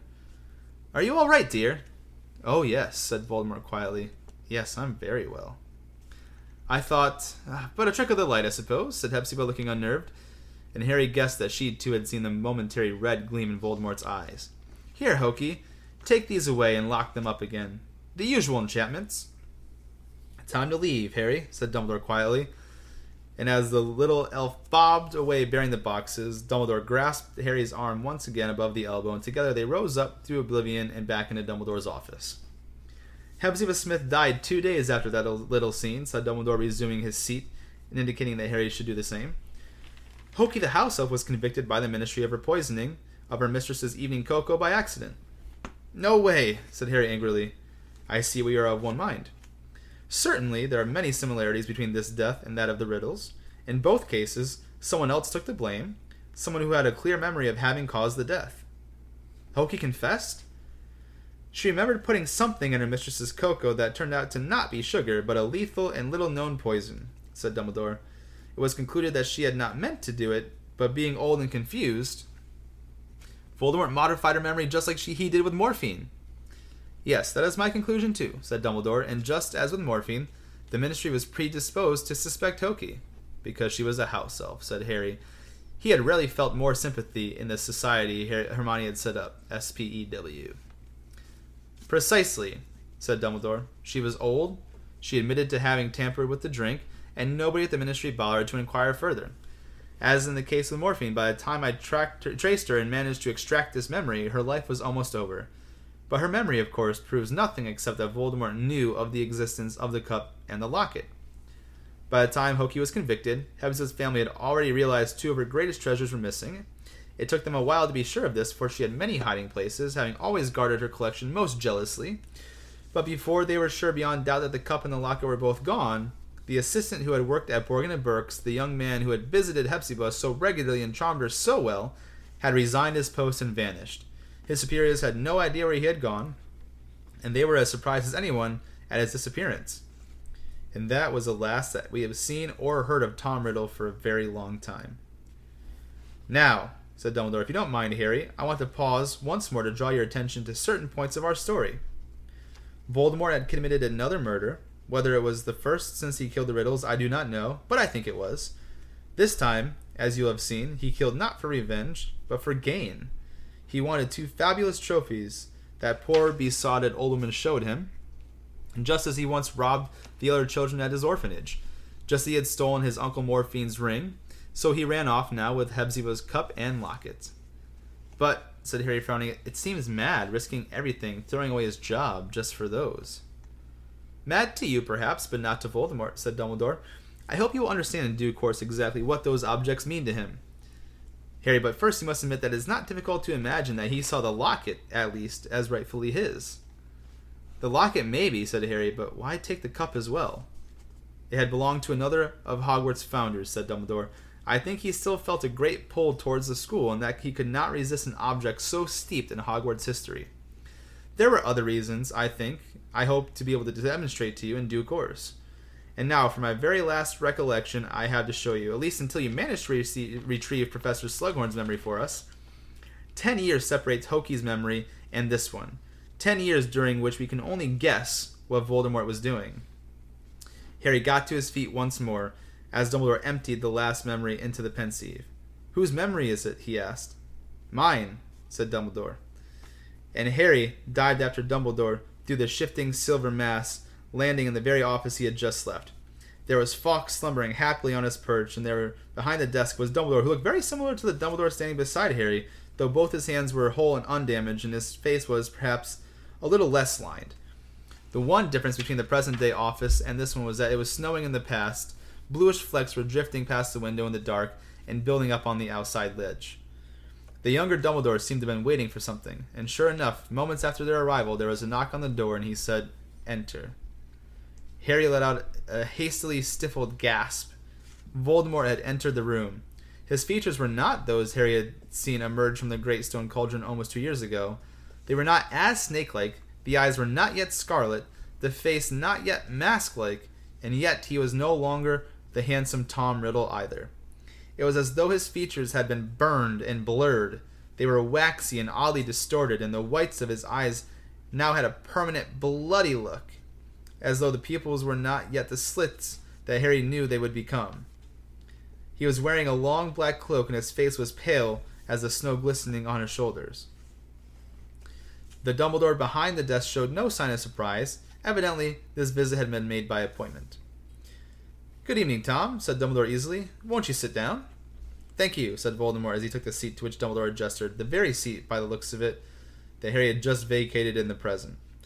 "I heard that you had become headmaster," he said, his voice slightly higher and colder than it had been. "A worthy choice." "I am glad you approve," said Dumbledore, smiling. "May I offer you a drink?" "That would be welcome," said Voldemort. "I have come a long way." Dumbledore stood and swept over to the cabinet, where he now kept the Pensieve, but which then was full of bottles. Having handed Voldemort a goblet of wine, he poured one for himself and returned to the seat behind his desk. "So, Tom, to what do I owe the pleasure?" Voldemort did not answer at once, but merely sipped his wine. "They do not call me Tom anymore," he said. "These days I am known as—" "I know what you are known as," said Dumbledore, smiling pleasantly, "but to me, I'm afraid you will always be Tom Riddle. It's one of the irritating things about old teachers. I'm afraid they never quite forget their charge's youthful beginnings." He raised the glass as though toasting Voldemort, whose face remained expressionless. Nevertheless, Harry felt the atmosphere in the room change subtly. Dumbledore's refusal to use Voldemort's chosen name was a refusal to allow Voldemort to dictate the terms of the meeting, and Harry could tell that Voldemort took it as such. "I am surprised you remained here so long," said Voldemort after a short pause. "I have always wondered why a wizard such as yourself never wished to leave the school." "Well," said Dumbledore, still smiling, "to a wizard such as myself, there can be nothing more important than passing on my ancient skills, helping hone young minds. If I remember correctly, you once saw the attraction of teaching too." "I see it still," said Voldemort. "I merely wondered why you, who are so often asked for advice by the ministry, and who have twice, I think, been offered the post of minister—" "3 times at the last count, actually," said Dumbledore, "but the ministry never attracted me as a career. Again, something we have in common, I think." Voldemort inclined his head unsmilingly and took a sip of wine. Dumbledore did not break the silence that stretched between them, but waited with a look of pleasant expectancy for Voldemort to talk first. "I have returned," he said after a little while. "Later, perhaps, than Professor Dippet expected, but I have returned nevertheless, to request again what he once told me I was too young to have. I have come to ask that you permit me to return to this castle to teach. I think you must know that I have seen and done much since I left this place. I could show and tell your students things they can gain from no other wizard." Dumbledore considered Voldemort over the top of his own goblet for a while before speaking. "Yes, I certainly do know that you have seen and done much since leaving us," he said quietly. "Rumors of your doings have reached your old teacher, Tom. I should be sorry to believe half of them." Voldemort's expression remained impassive. He said, "Greatness inspires envy. Envy engenders spite. Spite spawns lies. You must know this, Dumbledore." "You call it greatness, what you have been doing, do you?" asked Dumbledore delicately. "Certainly," said Voldemort, and his eyes seemed to burn red. "I have experimented. I have pushed the boundaries of magic further, perhaps, than they have ever been pushed." "Of some kinds of magic," Dumbledore corrected him quietly. "Of some. Of others, you remain, forgive me, woefully ignorant." And for the first time, Voldemort smiled. It was a taut leer, an evil thing, more threatening than a look of rage. "The old argument," he said softly. "But nothing I have seen in the world has supported your famous pronouncement that love is more powerful than my kind of magic, Dumbledore." Perhaps you've been looking in the wrong places, suggested Dumbledore. Well, then what better place to start my fresh researches than here at Hogwarts, said Voldemort. Will you let me return? Will you let me share my knowledge with your students? I place myself and my talents at your disposal. I am yours to command. Dumbledore raised his eyebrows. And what will you become of those of who you command? What will happen to those who call themselves, or so rumor has it, the Death Eaters? Harry could tell Voldemort had not expected Dumbledore to know this name. He saw Voldemort's eyes flash red again and slit-like nostrils flare. My friends, he said after a moment's pause, will carry on without me, I am sure. I'm glad to hear that you consider them as friends, said Dumbledore. I was under the impression that they are more in the order of servants. You are mistaken, said Voldemort. Then, if I were to go to Hogshead tonight, I would not find a group of them, Nott, Rosier, Mulciber, Dolohov, awaiting your return. Devoted friends to travel this far with you on a snowy night merely to wish you luck as you attempted to secure a teaching post. There could be no doubt that Dumbledore's detailed knowledge of those with whom he was traveling was even less welcome to Voldemort. However, he rallied almost at once. You are omniscient as ever, Dumbledore. Oh no, merely friendly with a local barman, said Dumbledore lightly. Now, Tom. Dumbledore set down his empty glass and drew himself up in the seat, tips of his fingers together in a very characteristic gesture. Let us speak openly. Why have you come here tonight, surrounded by henchmen, to request a job we both know you do not want? Voldemort looked coldly surprised. A job I do not want? On the contrary, Dumbledore, I want it very much. Oh, you want to come back to Hogwarts. But you don't want to teach any more now than you wanted to teach when you were 18. What is it that you're after, Tom? Why not try an open request for once? Voldemort sneered. If you don't want to give me the job... Of course I don't, said Dumbledore, and I don't think for a second you expected me to. Nevertheless, you came here. You asked. You must have had a purpose. Voldemort stood up. He looked less like Tom Riddle than ever, his features thick with rage. This is your final word? It is, said Dumbledore, also standing. Then we have nothing more to say to each other. No, nothing, said Dumbledore, and a great sadness filled his face. The time is long gone where I could frighten you with a burning wardrobe and force you to make repayment for your crimes. But I wish I could, Tom. I wish I could. For a second, Harry was on the verge of shouting a pointless warning. He was sure that Voldemort's hand had twitched towards his pocket and his wand. But then the moment had passed, and Voldemort turned away, and the door was closing, and he was gone.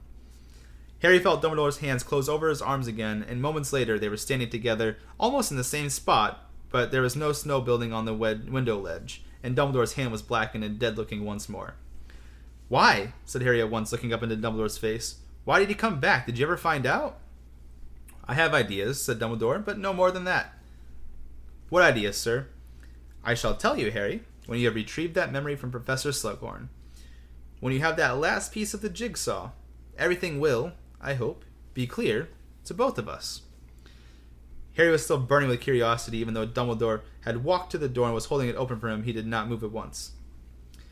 Was he after the Defense Against the Dark Arts job again, sir? He didn't say. Oh, he definitely wanted the Defense Against the Dark Arts job, said Dumbledore. The aftermath of our little meeting proved that. You see, we have never been able to keep a Defense Against the Dark Arts teacher for longer than a year since I refused the post to Lord Voldemort. And that tackles Chapter 20. And if that's not some of the biggest information that we're going to receive, I don't know what is, man. So, we start out, right, with hearing a little bit about this old rich woman named Hepzibah Smith, and she has these really crazy, expensive, rare artifacts that have ties to the founders of Hogwarts, like the famous witches and wizards of their age, Salazar Slytherin, Helga Hufflepuff. Now, they didn't mention Rowena Ravenclaw or Godric Gryffindor yet, but, you know, in the term of the four founders, she at least has two very important relics of two of those founders. And that's going to come into play because, as we remember from last week when we were talking about young Tom Riddle liked to collect trophies, and it's mentioned again here that, you know, he has like an affinity for collecting rare and important trophies. So we're going to learn a little bit about the importance of those going on, and then moving a little bit further, we get to see honestly how I would say Dumbledore did a lot of damage control and refusing Voldemort the post of the teaching position, because imagine if Voldemort was allowed to come back as a teacher, and how many he would have recruited to the dark arts, and really could have waged a war for like generational people, like kids against parents and stuff. Like, it could have been a nightmare, but Dumbledore had the presence of mind to understand what it was that Voldemort was doing in the real world, and how it was not the right kinds of magic, how it was the evil kinds of magic that Voldemort was tapping into. That even though he did admit that they were great, they were. What did he say? He's like, I wish I could still scare you like back in the day, where I could set a wardrobe on fire and make you pay repayments for your crimes, but I can't anymore. I wish I could. So I thought that there was a lot of important stuff in that chapter and the details. What about you? What did you think about it? Yeah, it's just amazing how detailed it is, as far as even the backstory on like why Voldemort wanted to become a teacher. He's not there just to like recruit an army. Like, it's for a specific purpose that plays into literally this sole reason right here that this all plays into. And yeah, I mean, it's just interesting to think that, what if Dumbledore was never even in that position? I mean, the whole first uprising could have taken over everything at that point if it wasn't for Dumbledore, really. But it's a lot of detail, and that's what's so great about this book is it's amazing how J.K. Rowling keeps it on the edge of your seat, suspenseful. Why she's fitting in so much detail that brings in these full circle moments, from things going all the way back as far as Sorcerer's Stone and Chamber of Secrets, and it all plays in right here. Good stuff, man. Great stuff. I also was gonna say too, on top of that, like with now we follow his trail right after he leaves Hogwarts, he starts working in a shop in Borgin and Burke's. Like, it's pretty crazy how he was top of everything in his class, and he goes and works basically, to not put it in crude sense, but he was basically a bagger at a grocery store. You know what I mean? If you want to put it into human, right. like just basically like a job that isn't a glorified job. Like, it's still important. Like, everyone's job's important to put food on the table. Don't get me wrong. I'm just saying that if someone who finished top in everything, you expect greatness pretty much immediately from him. But he decided he wanted to work in a dark artifact shop, and where that kind of took him from there, and how after he got those two items from Hepzibah Smith, he just kind of fell off the face of the planet for a few years. That's a loss anyone saw from Voldemort for a very long time. So I thought that was pretty interesting as well. Yeah, it's just amazing. And this is where I have so many problems with like the film, which that's our differences episode and stuff. But that's what's so great about these books is there's a purpose for everything. A lot of people watch these films and they just think Voldemort, think of him as like some monster, which really, he looks that way because of, all the immortality and the regeneration spell, all that stuff really combined, and what we're really getting into here. But like, if you just see the films, people think he looks that way just because they decided to make some monster this way, and it really has nothing to do with that. I mean, if you even look into this chapter, it constantly describes him as, he was one of the most like intelligent, handsome, sought after people in all of Hogwarts, and you never see that in the films ever. They just thought he was like some like Darth Vader antagonist that for some reason was basically born that way, that never got a suit. Like, it makes no sense. So yeah, these are super important chapters where, if you cut out really one detail, especially that chapter, like, you cut out one detail, like, it ruins the whole thing. So a lot of great detail there and full circle moments. For sure. So I'm going to come through a couple bullet points before I let Chase take us through the end of this next chapter here, going into chapter 21, the unknowable room.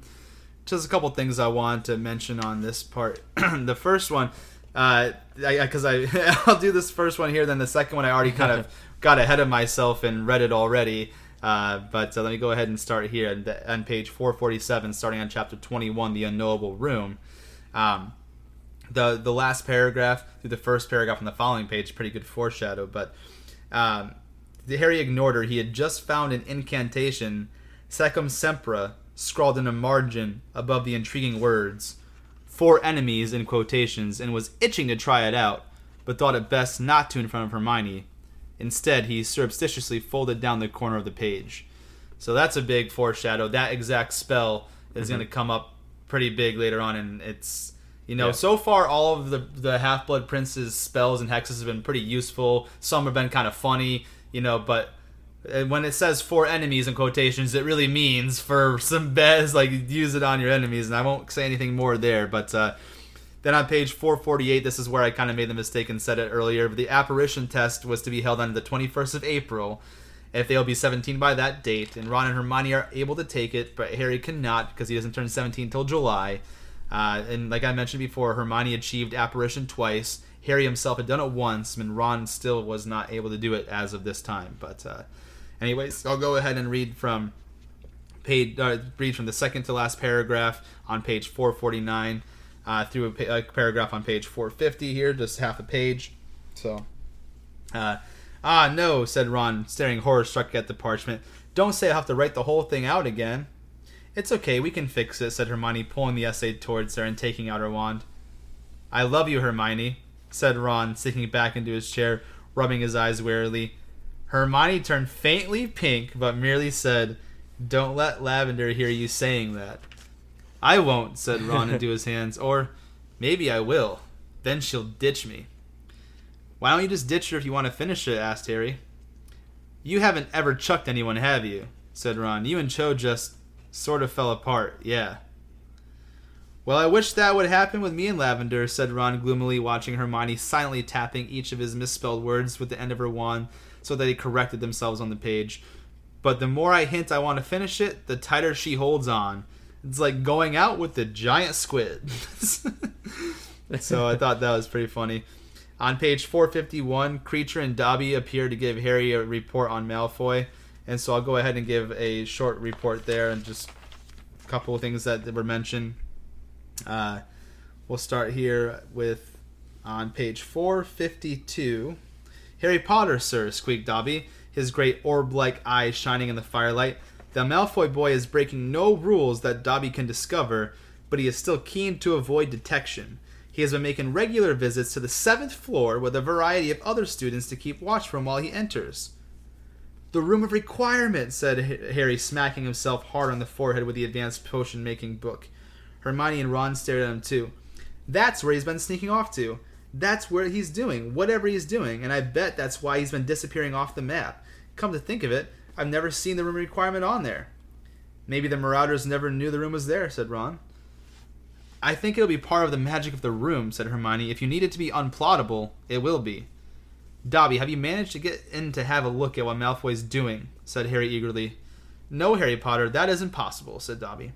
No, it's not, said Harry at once. Malfoy got into our headquarters there last year, so I'll be able to get in and spy on him, no problem. But I don't think he will, Harry, said Hermione slowly. Malfoy already knew exactly how we were using the room, didn't he? Because that stupid Marietta had blabbed. He needed the room to become the headquarters of the DA, and so it did. But you don't know what room becomes when Malfoy goes in there, so you don't know what to ask it to transform into. There'll be a way around it, said Harry dismissively. You've done brilliantly, Dobby. Kreacher's done well, too, said Hermione kindly, but far from looking grateful, Kreacher averted his huge bloodshot eyes and croaked at the ceiling. The mudblood speaking to Kreacher. Kreacher will pretend he cannot hear.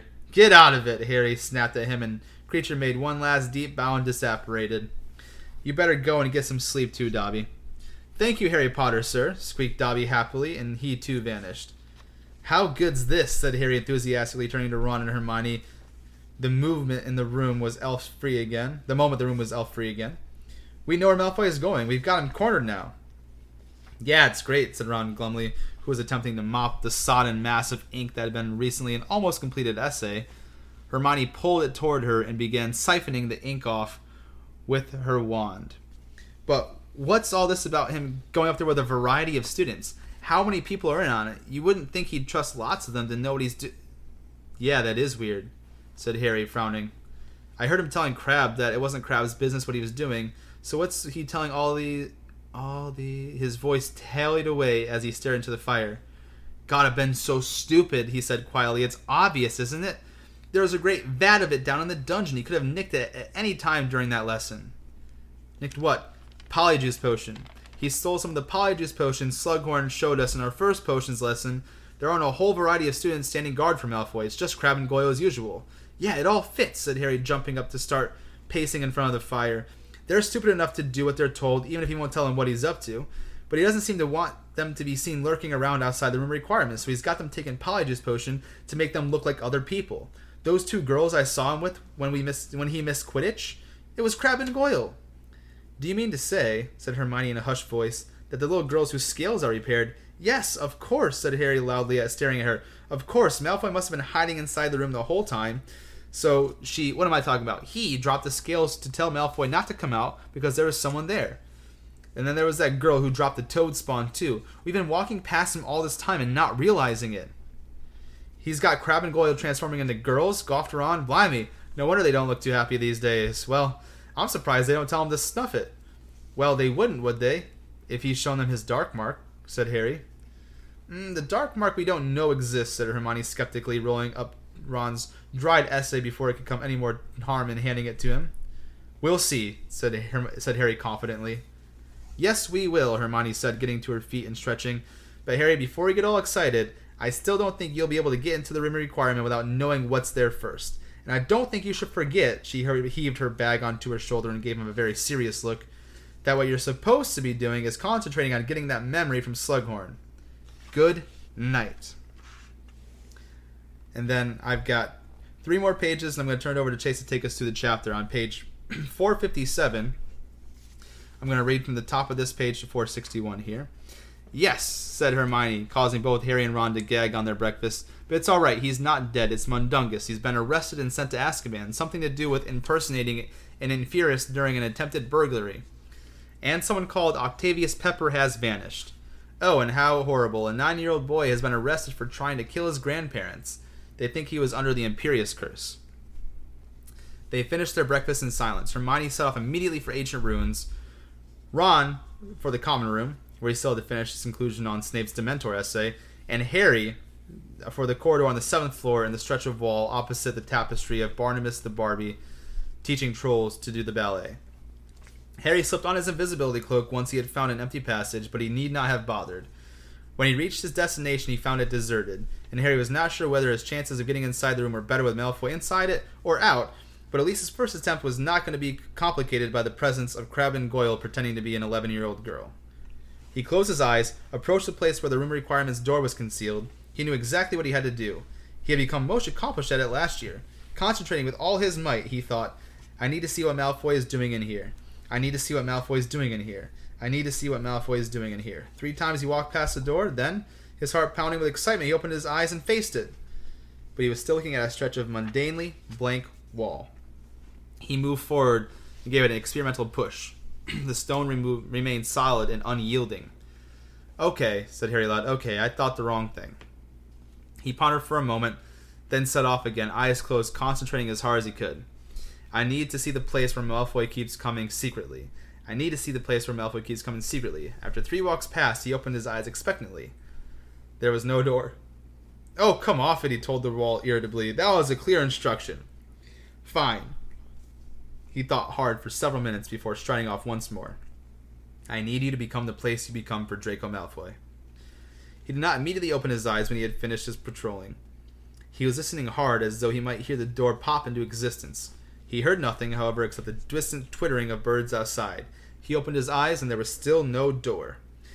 Harry swore. Someone screamed. He looked around to see a gaggle of first-years running back around the corner, apparently under the impression that they had just encountered a particularly foul-mouthed ghost.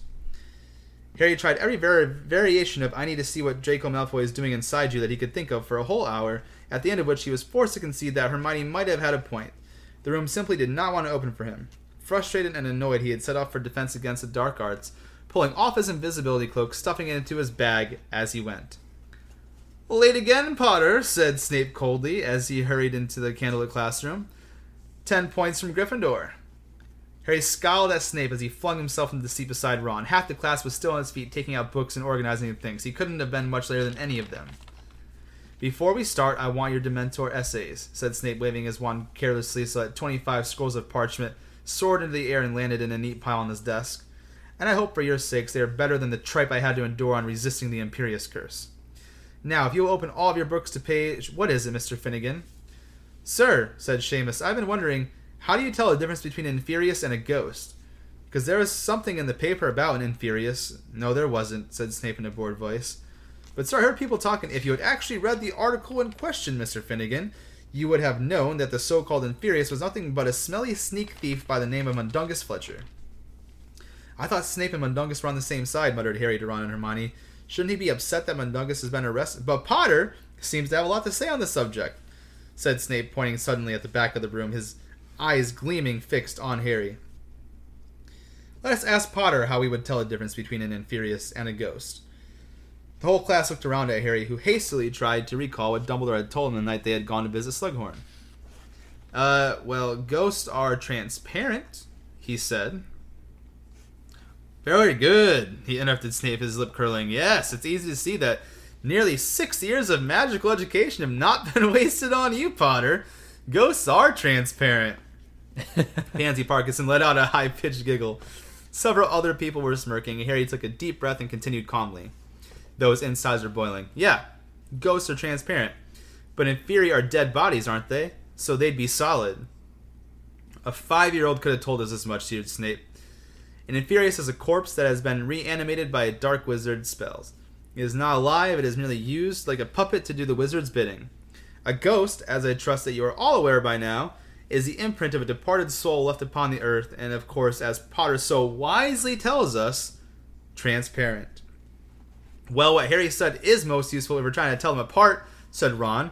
"When we come face to face with one down a dark alley, we're going to be having a shufty to see if it's solid, aren't we? We're not going to be asking, 'Excuse me, are you the imprint of a departed soul?'"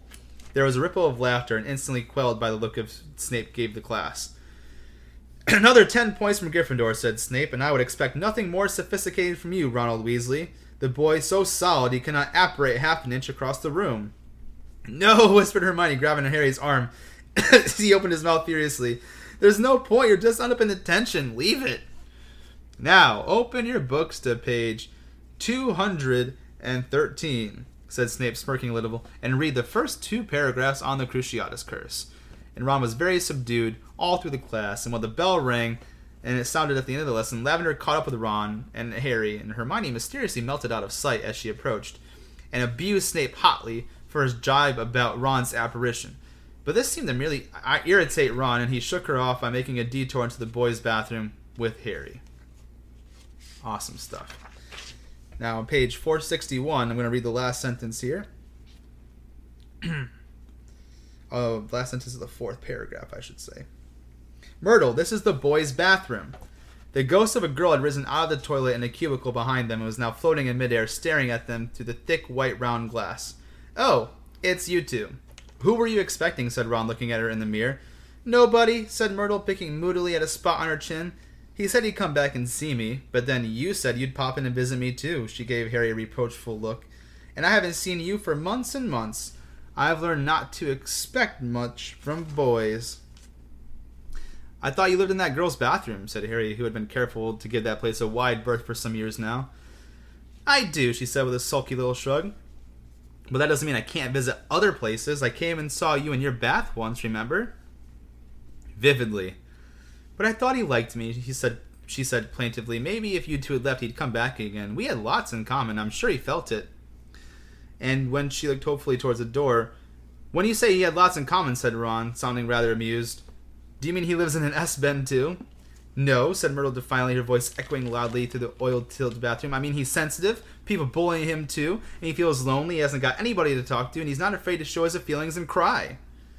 "There's been a boy in here crying?" said Harry curiously. "A young boy?"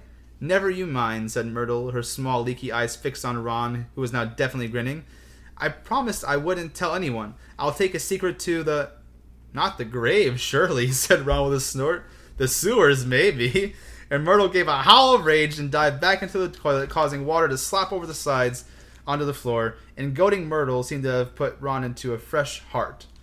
And that's where I'll go ahead and let Chase kind of take over from there. But I thought that this was kind of crazy that Ron still, even to Ghost, doesn't know what to say at any point in time. He's just constantly saying the wrong things to the wrong people, making people feel bad. So, classic Ron. But I think those were pretty important stuff to get our way through. So, what I had here is, like, just to give it to you, Chase, I had you starting on page 464. Is that where you're kind of looking at here to take it through the rest of the chapter? Yeah, I mean, I can just hit these as bullet points. Like, I didn't think it was... I mean, we can read them if we wanted to, but they're really... I didn't find a reason to really read them. But basically, from that point was right after where you're at Myrtle, and then did you talk about the part where he, like, attempted to at least kind of talk to Slughorn, but he basically was really avoiding him? No. That was kind of like the first and second kind of time, because it plays a big part later on with how he's taking his chances here. So that was on 463 in the middle, where Slughorn basically is avoiding Harry again when he keeps trying to get him back to stay after class to talk to him, so eventually he can get that memory. And then if you go to page 464 to 465, kind of in the middle, this was a big one. Remember, Harry keeps trying to get into the room of requirement, and just to read that just for a second there. So this is right in the middle here. I'll read this little section. So it said, I'll just read this page real quick. So, as it was Sunday morning, nearly all students were inside their various common rooms. The Gryffindors in one tower, the Ravenclaws in the other, the Slytherins in the dungeons, and the Hufflepuffs in the basement near the kitchens. Here and there, a stray person meandered around the library or up a corridor. There were a few people out in the grounds, and there alone in the 7th corridor was Gregory Goyle. There was no sign of the room in requirement, but Harry was not worried about that. If Goyle was standing guard outside, the room was open, whether the map was aware of it or not. He therefore sprinted up the stairs, slowing down only when he reached the corner into the corridor, when he began to creep very slowly toward the very same little girl, clutching her heavy brass scales that Hermione had so kindly helped end a fortnight before. He waited until he was right behind her, before bending very low and whispering, "Hello, you're very pretty, aren't you?" Goyle gave a high-pitched scream of terror, threw the scales up into the air, sprinted away, vanishing them sight long before the sound of scales smashing had stopped echoing around the corridor. Laughing, Harry turned to contemplate the blank wall behind which he was sure Draco Malfoy was now standing frozen, aware that someone unwelcome was out there. But not daring to make an appearance, it gave Harry a most agreeable feeling of power, as he tried to remember what form of words he had not yet tried. Yet this hopeful move did not last long. Half an hour later, having tried many more variations of his request to see what Malfoy was up to, the wall was just as doorless as ever. Harry felt frustrated, beyond belief.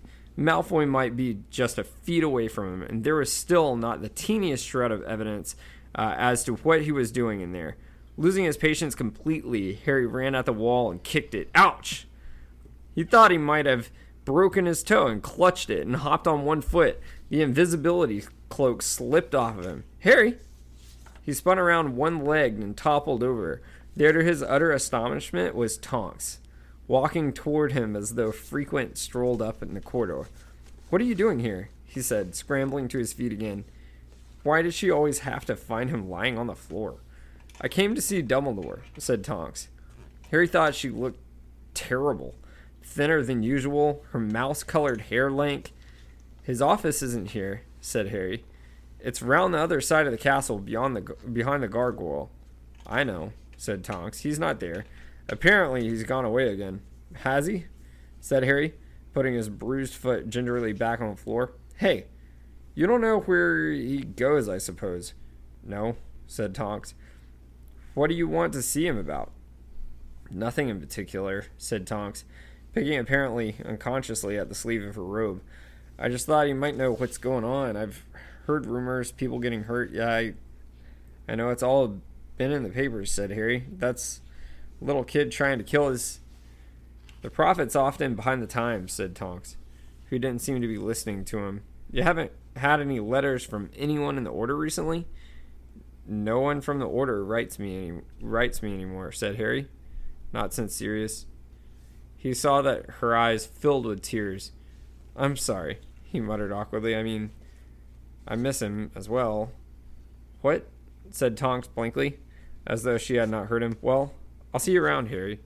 So this plays 2 big points here. So one, we're getting a little bit of an insight based on, Hermione going up to Goyle, that it's most likely Polyjuice Potion, and it confirms that result. And, of course, Harry can't get in the room of requirement, which is a big surprise because he was so used to it back in when he was with the DA. So, of course, it brings a lot of frustration. But Tonks, remember going back, kind of a big full circle moment here. Even her Patronus had changed. So this plays a point later on that we won't bring up yet. But a lot of speculation there as why Sirius's death has really affected her so bad. Like she's even looking like a different person. One thing just before I forget, I wanted to mention just when you were talking about Dobby and Creature. I brushed over this when I mentioned it in chapter 19. But just what's really cool about all these chapters that is amazing about this book is like the tiny little details that play mention later on. I just wanted to mention this one just so we didn't forget to highlight it. And I won't say anything else about it, but it just says, remember, I read it. It says, and if Dobby does it wrong, Dobby will throw himself off the topmost tower, Harry Potter. So, I mean, I just thought that was kind of a big one there. So I just wanted to mention that. And what's cool, we'll mention it just briefly, very briefly, but like the very little details that play such a big role later on. Even the last chapter that we'll cover today, it even talks about something that's in that room that he goes, that's on the shelf. So I just think it's so cool that all the detail is so in here like that. But from this point, being efficient, we can kind of just roll through that. So 466, this is when, this is kind of right where I left off here, but Ron starts telling, this is at the bottom, but Ron was telling Harry he finally apparated, and remember he was saying he wound up in an entirely different location, but he still wound up doing it. So I guess we got to give Ron a little bit of credit here. Like I kind of felt bad for him. Hermione has basically crushed it finally, and he wound up all the way at the end of like Screven Shafts, which is a long ways away. And then from here, I have that they go to, well, this is back when, this is really still on page 466 and kind of just the middle here. It just says he and Ron and Hermione in the Great Hall basically had lunch, and they were just catching up over, apparating, whereas Ron, before Hermione can answer, they're just going back over that whole perfect deliberation, deviation, and desperation, or whatever the hell it is. So it just reiterates, even though Ron's kind of a little bit figured it out, he still really hasn't figured it out, which I wanted to bring that up just briefly because it plays a big part later on where you were saying, I wouldn't feel too bad, Harry. You're not going to be by yourself. Shaking my head.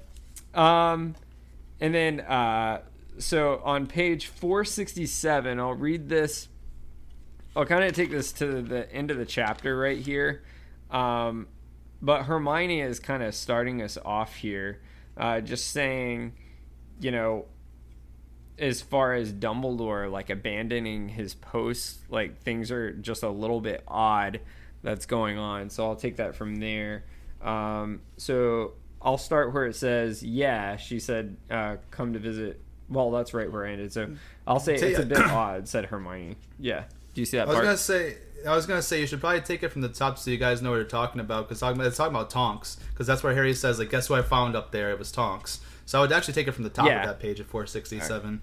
Gotcha. Honestly, Yeah, I just didn't want to re-mention something because I know I just said Tonks, so I didn't want to like go back over that. No, this is actually because there's actually some. something important in this little page that is important to point out as a potential theory on why Tonks is acting the way she's acting. So it's definitely worth reading it from the top of the page to the end of the chapter for sure. So, okay, so going from the top of the page here, and what about you, asked Hermione, ignoring Ron. Have you been up at the room of requirement all this time? Yep, said Harry. And guess who I ran into up there? Tonks. Tonks? Repeated Ron and Hermione together, looking surprised. Yeah, she said she'd come to visit Dumbledore. If you ask me, said Ron, once Harry had finished describing his conversation with Tonks, she's cracking up a bit, losing her nerve after what happened at the Ministry. It's a bit odd, said Hermione, who for some reason looked very concerned. She's supposed to be guarding the school. Why is she suddenly abandoning her post to come and see Dumbledore when he's not even here? I had thought, said Harry tentatively. He felt as strange about voicing it. This was much more Hermione's territory than his. You don't think she can have been, in love with Sirius? Hermione stared at him. What on earth makes you say that? I don't know, said Harry, shrugging. But she was nearly crying when I mentioned his name, and her Patronus is a big four-legged thing now. I wondered whether it hadn't come, him. It's a thought, said Hermione slowly, but I still don't know why she'd be bursting into the castle to see Dumbledore, if that's really why she was here. Goes back to what I said, doesn't it? Said Ron, who is now shoveling mashed potatoes into his mouth. She's gone a bit funny. Lost her nerve. Women, ugh. He said wisely to Harry, they're easily upset.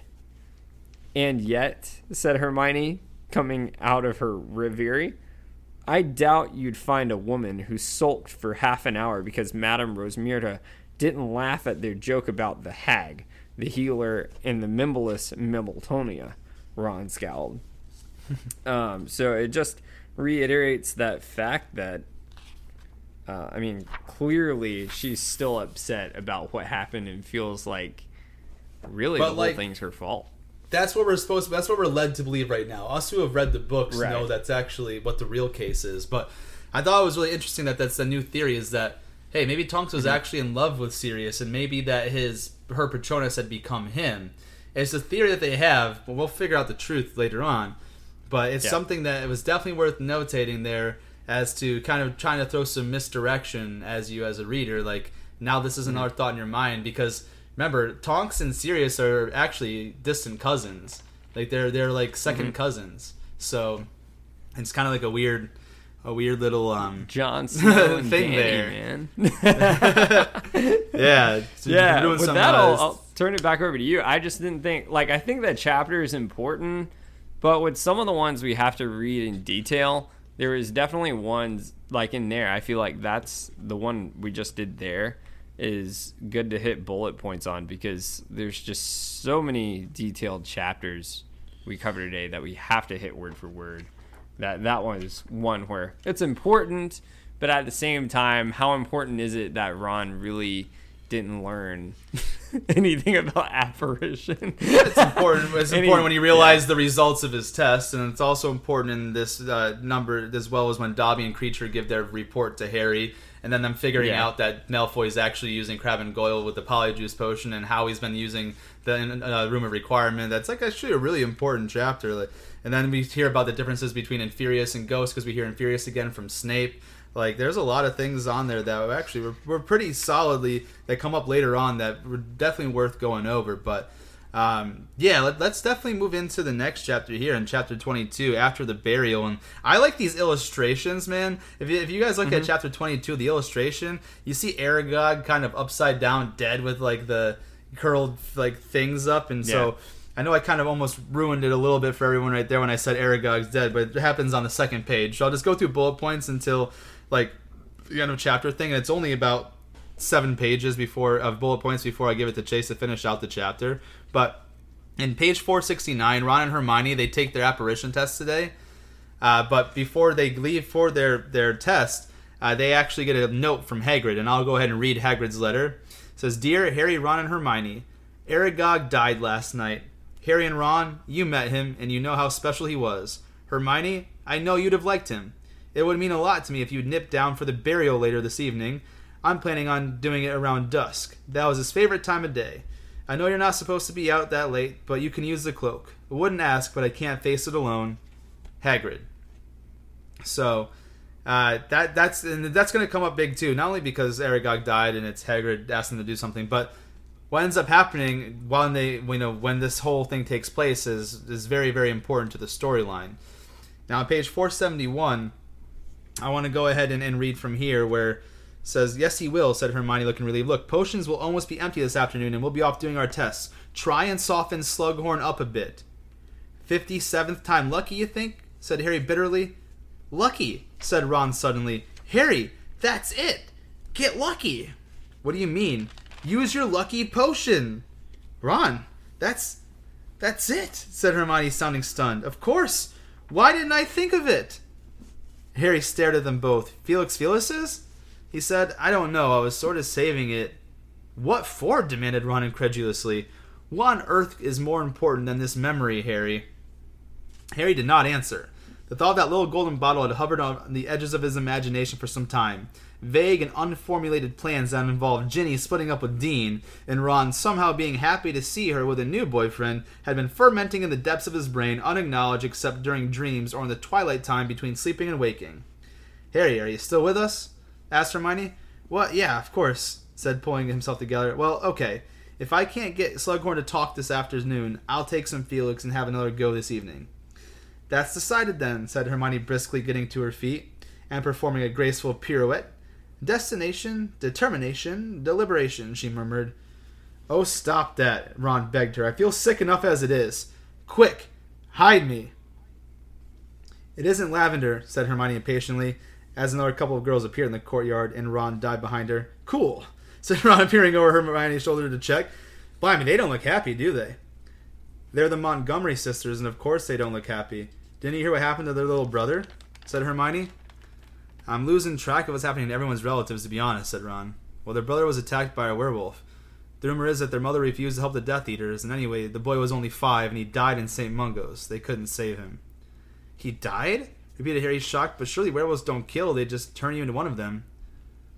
They sometimes kill, said Ron, who looked unusually grave. I've heard of it happening when the werewolf gets carried away. What was the werewolf's name? Said Harry quickly. Well, rumor was that it was that Fenrir Greyback, said Hermione. I knew it! The maniac who likes attacking kids, the one Lupin told me about, said Harry angrily. Hermione looked at him bleakly. Harry, you've got to get that memory, she said. It's all about stopping Voldemort, isn't it? These dreadful things are happening, are all down to him. And that's where I'll stop for a quick second to talk about what we just learned there. Number one, let's give Ron a shout out. He had a good idea for once in his whole life about the Felix Felicis potion to take that. So we're going to give our claps to Ron. Congratulations, Ron. You're not completely useless. But just on top of that, too, it's not only about that. Now we're seeing people's parents and like family members and stuff. Not the disappearances so much, but now it's even down to 5-year-old kids. Like, Fenrir Greyback just attacked and killed this 5-year-old kid who was the younger brother of the two sisters there. And so, that's why Hermione even said, she looked bleakly like, Harry, you've got to get that memory. That's what it's all about, stopping Voldemort. Like, not your stupid childish dreams of Ginny in your head and Ron being happy. Like, there's people dying. Take your damn potion and let's get going and figure out the memory so we can stop this guy. And then on page 474, I just wanted to read the paragraph here where it says, what is his imagination? It's just a small paragraph. It says, was it his imagination, or did Malfoy, like Tonks, look thinner? Certainly he looked paler. His skin still had that grayish tinge, probably because he so rarely saw daylight these days, but there was no air of smugness, excitement, or superiority. None of the swagger that he had on the Hogwarts Express when he had boasted openly of the mission he had been given by by Voldemort. There could only be one conclusion. In Harry's opinion, the mission, whatever it was going badly. That's huge, big foreshadow, and also just important in and of itself for the storyline. And then on page 475, Hermione passed her apparition test. Page 476, Ron failed his apparition test by half an eyebrow, which is really sad. Like, literally half an eyebrow. So I wonder, what's funny? It's probably because he's ginger that he got caught. Imagine if, like, you might not have noticed if he was blonde, but since he's a ginger, that little half eyebrow probably stuck out. For sure. Man, I would have just, like, shaved him off and shaved my head. That's right. To, like, play it off. That's right. And then 476, Harry plans to take just a mouthful of Felix Felicis, 2 to 3 hours worth, to get Slughorn's memory, because he still wants more for later on, because he still thinks that 2 or 3 hours will be enough to do that. So I'll go ahead and turn it over to Chase for here on page 476 after we just talked about how he's only going to take 2 to 3 hours. So I'll turn it over to you, brother. You can take it from, it's a great feeling when you take it, or when you think you take it from Ron, and you can just finish out the chapter, my man. Yeah, sounds good, man. So as far as 470, really, I would take it really in the middle of 477 is kind of where I was going to start. Cool. There, which is Harry takes the Felices, which is what they were talking about, Harry using, because Ron finally had an idea once in his life, even though basically everyone gave him a hint with the luck. Like, just throwing that out there. So kind of in the middle here. So I'll say, so let's start. Where he says, well, here it goes, when he takes it right there. The one, like the third paragraph. Yeah, there it is. Yeah. Well, here it goes, said Harry. And he raised the little bottle and took carefully measured gulp. What does it feel like? Whispered Hermione. Harry did not answer for a moment. Then slowly but surely an exhilarating sense of infinite opportunity stole through him. He felt as though he could have done anything at all. And getting the memory from Slughorn seemed suddenly not only possible, but positively easy. I almost thought of this, by the way, just stopping for a moment, almost like when you've been drinking and, like, you're on top of your game that night. Like, you can do anything. I'm invincible. No one's stopping me. I just got a good feeling about this, guys. Just go with it. Yeah, man. Then from this point, he got to his feet, smiling, brimming with confidence. Excellent, he said. Really excellent. Right, I'm going. Down to Hagrid's. What? Said Ron and Hermione together, looking aghast. No, Harry, you got to go and see Slughorn, remember? Said Hermione. No, said Harry confidently. I'm going to Hagrid's. I've got a good feeling about going to Hagrid's. You got a good feeling about burying a giant spider? Asked Ron, looking stunned. Yeah, said Harry, pulling his invisibility cloak out of his bag. I feel like it's the place to be tonight, What I mean? No, said Ron and Hermione together, both looking positively alarmed now. This is Felix Felicis, I suppose, said Hermione anxiously, holding up the bottle to his light. You haven't got another little bottle full of, I don't know, essence of insanity, suggested Ron, as Harry swung his cloak over his shoulders. Harry laughed, and Ron and Hermione looked even more alarmed. Trust me, he said, I know what I'm doing. Or at least he strolled confidently to the door. Felix does. He pulled the invisibility cloak over his head and set off down the stairs. Ron and Hermione hurrying along behind him. At the foot of the stairs, Harry slid through the open door. What were you doing up there with her? Shrieked Lavender Brown, staring right through Harry at Ron and Hermione emerging together from the boys' dormitories. Harry heard Ron sputtering behind him as he darted across the room away from them. Getting through the portrait hole was simple. As he approached it, Ginny and Dean came through it, and Harry was able to slip between them. As he did so, he brushed accidentally against Ginny. Don't push me, please, Dean, she said, sounding annoyed. You're always doing that. I can get through perfectly well on my own.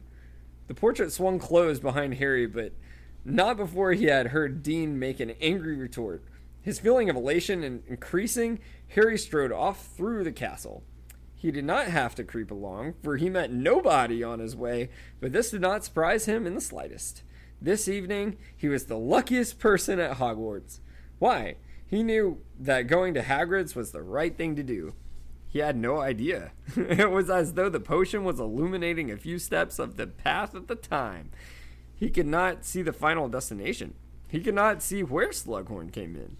But he knew that he was going the right way to get that memory. When he reached the entrance hall, he saw that Filch had forgotten to lock the front door. Beaming, Harry threw it open and breathed in the smell of clean air and grass for a moment before walking down the steps into the dusk. It was when he reached the bottom step that it occurred to him how very pleasant it would be to pass the vegetable patch on the walk to Hagrid's. It was not strictly on the way, but it seemed clear to Harry that this was a whim on which he should act. So he directed his feet immediately toward the vegetable patch, where he was pleased but not altogether surprised to find Professor Slughorn in convention with Professor Sprout. Harry looked behind a low stone wall, feeling at peace with the world and listening to their conversation. "I do thank you for taking the time, Monoma," Slughorn was saying courteously. "Most authorities agree that they are at their most efficacious if pickled at twilight." "Oh, I quite agree," said Professor Sprout warmly. "That enough for you?"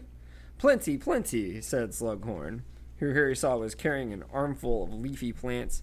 "This should allow for a few leaves for each of my third years, and some to spare for anybody who stews them.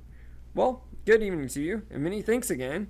Professor Sprout headed off and into the gathering darkness in the direction of their greenhouses, and Slughorn directed his steps to the spot where Harry stood, invisible. Seized with an immediate desire to reveal himself, Harry pulled off the cloak with a flourish. "Good evening, Professor." "Merlin's beard! Harry, you made me jump," said Slughorn, stopping dead in his tracks and looking wary. "How did you get out of the castle?" "I think Filch must have forgotten to lock the doors," said Harry, cheerfully, and was delighted to see Slughorn scowl. "I'll be reporting that man. He's more concerned about litter than proper security, if you ask me. But why are you out here, Harry?" "Well, sir, it's Hagrid," said Harry, who knew that the right thing to do just now was to tell the truth. "He's pretty upset." "But you won't tell anyone, Professor. I don't want trouble for him." Slughorn's curiosity was evidently aroused. "Well, I can't promise that," he said gruffly, "but I know that Dumbledore trusts Hagrid to the hilt, so I'm sure he can't be up to anything very dreadful." "Well, it's this giant spider. He's had it for years. It lived in the forest.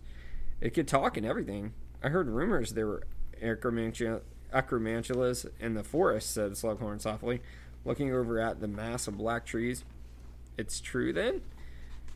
"Yes," said Harry, "but this one, Aragog, the first one Hagrid ever got, it died last night. He's devastated. He wants company while he buries it, so I said I'd go." Touching, said Slughorn absent-mindedly, his large droopy eyes fixed upon the distant lights of Hagrid's cabin. "But acromantula venom is very valuable. If the beast only just died, it might not yet have dried out. Of course, I would want to do anything insensitive if Hagrid is upset, but if there was any way to procure some, I mean, it's not almost impossible to get venom from an acromantula while it's alive." But Slughorn seemed to be talking more to himself than Harry now. "Seems an awful waste not to collect it. Might get 100 galleons a pint. To be frank, my salary's not large." And now Harry saw clearly what was to be done. "Well," he said, with the most convincing hesitancy, "well, if you wanted to come, Professor, Hagrid would probably be really pleased. Give Aragog a better send-off, you know?" "Yes, of course," said Slughorn, his eyes now gleaming with enthusiasm. "I'll tell you what, Harry, I'll meet you down there with a bottle or two. We'll drink. The poor beast, well, not health. But we'll send it off in style, anyways, once it's buried, and I'll change my tie. This one is a little exuberant for the occasion." He bustled back to the castle, and Harry sped off to Hagrid's, delighted with himself. "You came," croaked Hagrid, when he opened the door and saw Harry emerging from the invisibility cloak in front of him. "Yeah, Ron and Hermione couldn't know," said Harry. "They're really sorry." Doesn't matter. You'd have been touched you're here, though, Harry." Hagrid gave a great sob. He had made himself a black armband out of what looked like a rag dipped in boot polish, and his eyes were puffy red and swollen. Harry patted him consolingly on the elbow, which was the highest point of Hagrid he could easily reach. "Where are we burying him?" he asked. "The forest?" "Blimey, no. said Hagrid, wiping his streaming eyes off the bottom of his shirt. The other spiders won't let me anywhere near their webs now Aragog's gone. Turns out it was only on his orders. They didn't eat me. Can you believe that, Harry? The honest answer was yes. Harry recalled with painful ease the scene when he and Ron had come face to face with the Acromantulas. They had been quite clear that Aragog was the only thing that stopped them from eating Hagrid. Never been in an area, the forest I couldn't go before, said Hagrid, shaking his head. It wasn't easy getting Aragog's body out of there. I can tell you, they usually eat their dead, see? But I wanted to give him a nice burial, a proper send-off. He broke into sobs again. Harry resumed the patting of his elbow, saying as he did, for the potion seemed to indicate that it was the right thing to do. Professor Slughorn met me coming down here, Hagrid. Not in trouble, are you? Said Hagrid, looking up alarmed. You shouldn't be out of the castle in the evening. I know it. It's my fault. No. When he heard what I was doing, he said he'd like to come pay. His last respects to Aragog, too, said Harry. He's gone to change into something more suitable, I think. And he said he'd bring some bottles so we can drink to Aragog's memory. Did he? Said Hagrid, looking both astonished and touched. That's right nice of him. That is, not turning you in either. I've never really had a lot to do with Horace Slughorn before. Coming to see old Aragog off, though, eh? Well, you'd have liked that, Aragog would.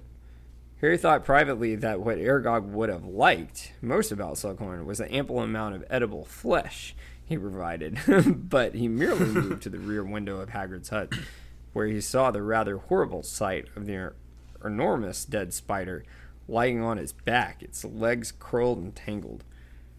Are we going to bury him here, Hagrid, in your garden? Just beyond that pumpkin patch, I thought, said Hagrid in a choked voice. I've already dug the, grave. Just thought we'd say a few nice things over him. Happy memories, His voice quivered and broke. There was a knock on the door. He turned to answer it, blowing his nose on his great spotted handkerchief as he did so. Slughorn hurried over the threshold, several bottles in his arms, and wearing a somber black cravat. Hagrid, he said in a deep, grave voice, so very sorry to hear of your loss. That's very nice of you, said Hagrid. Thanks a lot, and thanks for not giving Harry detention either. Wouldn't have dreamed of it, said Slughorn. Sad night. Where is the poor creature? Out here, said Hagrid in a shaking voice. Shall we? Shall we do it then? The three men of them stepped out into the back garden. The moon was glistening palely through the trees now, and its rays mingled with the light spelling from Hagrid's window to illuminate Aragog's body lying on the edge of a massive pit beside a 10-foot-high mound of freshly dug earth. Magnificent, said Slughorn, approaching the spider's head, where 8 milky eyes stared blankly at the sky and 2 huge curved pincers shone motionless in the moonlight. Harry thought he heard the tinkle of bottles as Slughorn bent over the pincers, apparently examining the enormous hairy head. It's not everyone appreciates how beautiful they are, said Hagrid to Slughorn's back, tears licking from the corners of his crinkled eyes. I didn't know you were interested in creatures like Aragog, Horace. Interested? My dear, I revere them, said Slughorn, stepping back from the body. Harry saw the glint of the bottle disappear beneath his cloak, though Hagrid, mopping his eyes once more, noticed nothing. Now, shall we proceed to the burial? Hagrid nodded and moved forward. He heaved the gigantic spider into his arms and, with an enormous grunt, rolled it into the dark pit. It hit the bottom with a rather horrible crunchy thud. Hagrid started to cry again. Of course it's difficult for you. He knew him best, said Slughorn, who, like Harry, could reach no higher than Hagrid's elbow, but patted it all the same. Why don't I say a few words? He must have got a lot of good quality venom from Aragog, Harry thought, for Slughorn wore a satisfied smirk as he stepped up to the rim of the pit and said in a slow, impressive voice, Farewell, Aragog, king of arachnids, whose long and faithful friendship those who knew you won't forget. Through your body will decay. Your spirit lingers on in the quiet web-spun places of your forest home. May your many-eyed descendants ever flourish, and your human friends find solace for the loss they have sustained. That was beautiful, howled Hagrid, and he collapsed onto the topmost heap, crying harder than ever. There, said Slughorn, waving his wand so that the huge pile of earth rose up and then fell with a muffled sort of crash onto the dead spider, forming a smooth mound. Let's get inside and have a drink. Get on the other side, Harry. That's it. Up you come, Hagrid. Well done. They deposited Hagrid in a chair at the table. Fang, who had been skulking in his basket during the burial, now came padding softly across to them and put his heavy head into Harry's lap as usual. Slughorn uncorked one of the bottles of wine he had brought. I have had it all tested for poison, he assured Harry, pouring most of the first bottle into Hagrid's bucket-sized mugs and handing it to Hagrid. Had a house elf taste every bottle after what happened to your poor friend Rupert. Harry saw in his mind's eye the expression on Hermione's face. If she ever heard about the abuse of house elves and decided never to mention it to her. One for Harry, said Slughorn, dividing a second bottle between two mugs. And one for me. Well, he raised his mug high. To Aragog, said Harry and Hagrid together. Both Slughorn and Hagrid drank deeply. Harry, however, with the way ahead illuminated for him by Felix Felicis, knew that he must not drink, so he merely pretended to take a gulp and then set the mug back on the table before him. I had him from an egg, you know, said Hagrid morosely. Tiny little thing. He was, when he hatched, about the size of a Perkinses. Sweet, said Slughorn. Used to keep him in a cupboard up at the school until, well... Hagrid's face darkened and Harry knew why. Tom Riddle had contrived to have Hagrid thrown out of school, blamed for opening the Chamber of Secrets. Slughorn, however, did not seem to be listening. He was looking up at the ceiling, for which a number of brass pots hung, and also a long silky skein of great white hair. That's never unicorn hair, Hagrid. Oh, yeah, said Hagrid indifferently. Gets pulled out of their tails. They catch it on branches and stuff in the forest, you know? But my dear chap, do you know how much that's worth? I use it for binding on bandages and stuff. If a creature gets injured, said Hagrid, shrugging, it's dead useful, very strong, see? Slughorn took another deep draught from his mug, his eyes moving carefully around the cabin now, looking. Harry knew for more treasures that he might be able to convert into a plentiful supply of oak-matured mead, crystallized pineapple, and velvet smoking jackets. He refilled Hagrid's mug and his own and questioned him about the creatures that lived in the forest these days, how Hagrid was able to look after them all. Hagrid becoming expansive under the influence of the drink and Slughorn's flattering interest, stopped mopping his eyes and entered happily into a long explanation of bow-truckle husbandry. The Felix Felicis gave Harry a little nudge at this point, and he noticed that the supply of the drink that Slughorn had brought was running out fast. Harry had not yet managed to bring off the refilling charm without saying the incantation aloud, but the idea that he might not be able to do it tonight was laughable. Indeed, Harry grinned to himself, as unnoticed by either Hagrid or Slughorn, now swapping tales of the illegal trade in dragon eggs. He pointed his wand under the table at the emptying bottles. They immediately began to refill. After an hour or so, Hagrid and Slughorn began making extravagant toasts. To Hogwarts! To Dumbledore! To the elf-made wine! And to Harry Potter, bellowed Hagrid, slopping some of his 14th bucket of wine down his chin, and he drained it. Yes, indeed, cried Slughorn a little thickly. Perry Otter, the chosen boy, well, something of the sort, he mumbled, and drained this mug too. Not long after this, Hagrid became tearful again and pressed the whole unicorn tail upon Slughorn, who pocketed it with the cries, "To friendship! To generosity! To 10 galleons a hair!" And for a while after that, Hagrid and Slughorn were sitting side by side, arms around each other, singing a slow, sad song about a dying wizard called Odo. "Urgh! The good die young," muttered Hagrid, slumping low onto the table, a little cross-eyed, while Slughorn continued to warble the refrain. "Me and Dad was no age to go. Nor worry your mum and Dad, Harry." Great fat tears oozed out of the corners of Hagrid's crinkled eyes again. He grasped Harry's arm and shook it. "Best whiz Winchard or their age or never knew. Terrible thing, terrible thing. And Odo the hero, they bore him back home to the place that he known as Lad," sang Slughorn plaintively. "They laid him to rest with the hat inside out, and his wand snapped in two, which was sad." "Terrible," Hagrid grumbled, and his great shaggy head rolled sideways onto his arms, and he fell asleep snoring deeply. "Sorry," said Slughorn with a hiccup. "Can't carry a tune to save my life." "Hagrid wasn't talking about your singing," said Harry quietly.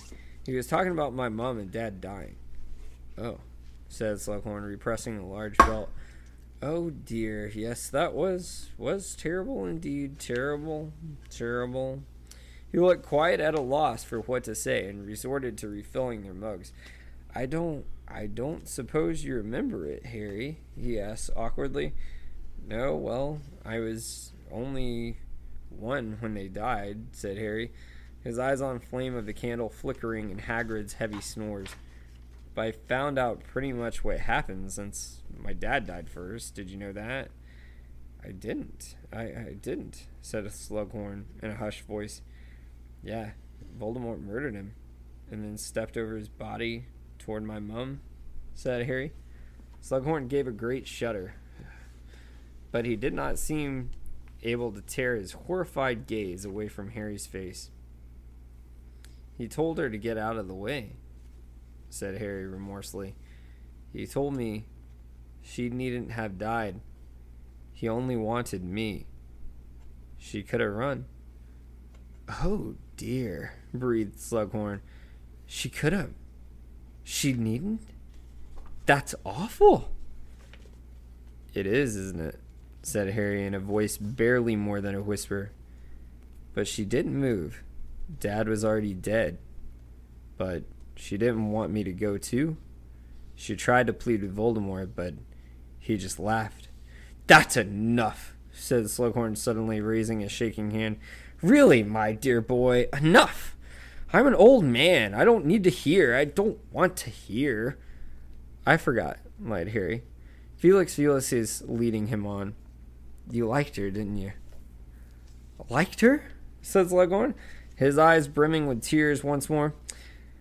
"I don't imagine anyone who met her wouldn't have liked her. Very brave, very funny. It was the most horrible thing." "But you won't help her, son," said Harry. "She gave me her life, but you won't give me a memory?" Hagrid's rumbling snores filled the cabin. Harry looked steadily into Slughorn's tear-filled eyes. The potion's master seemed unable to look away. "Don't say that," he whispered. "It isn't a question. If it were to help you, of course, but no purpose can be served." "It can," said Harry clearly. "Dumbledore needs information. I need information." He knew he was safe. Felix was telling him that Slughorn would remember nothing of this in the morning. Looking Slughorn straight in the eye, Harry leaned forward a little. "I am the chosen one. I have to kill him. I need that memory." Slughorn turned paler than ever. His shiny forehead gleamed with sweat. "You are the chosen one." "Of course I am," said Harry calmly. "But then, my dear boy, you're asking a great deal. You're asking me, in fact, to aid you. in your attempt to destroy it, you don't want to get rid of the wizard who killed Lily Evans? Harry, of course I do, but you're scared he'll find out you helped me? Slughorn said nothing. He looked terrified. Be brave, like my mother, Professor. Slughorn raised a pudgy hand and pressed his shaking fingers to his mouth. He looked for a moment like an enormously overgrown baby.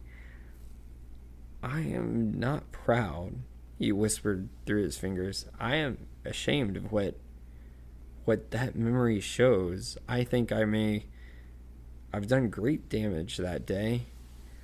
You'd cancel out anything you did by giving me the memory, said Harry.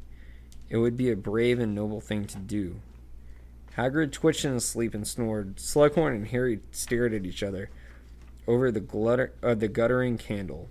There was a long, long silence, but Felix Felicis told Harry not to break it, to wait. Then, very slowly, Slughorn put his hand in his pocket and pulled out his wand.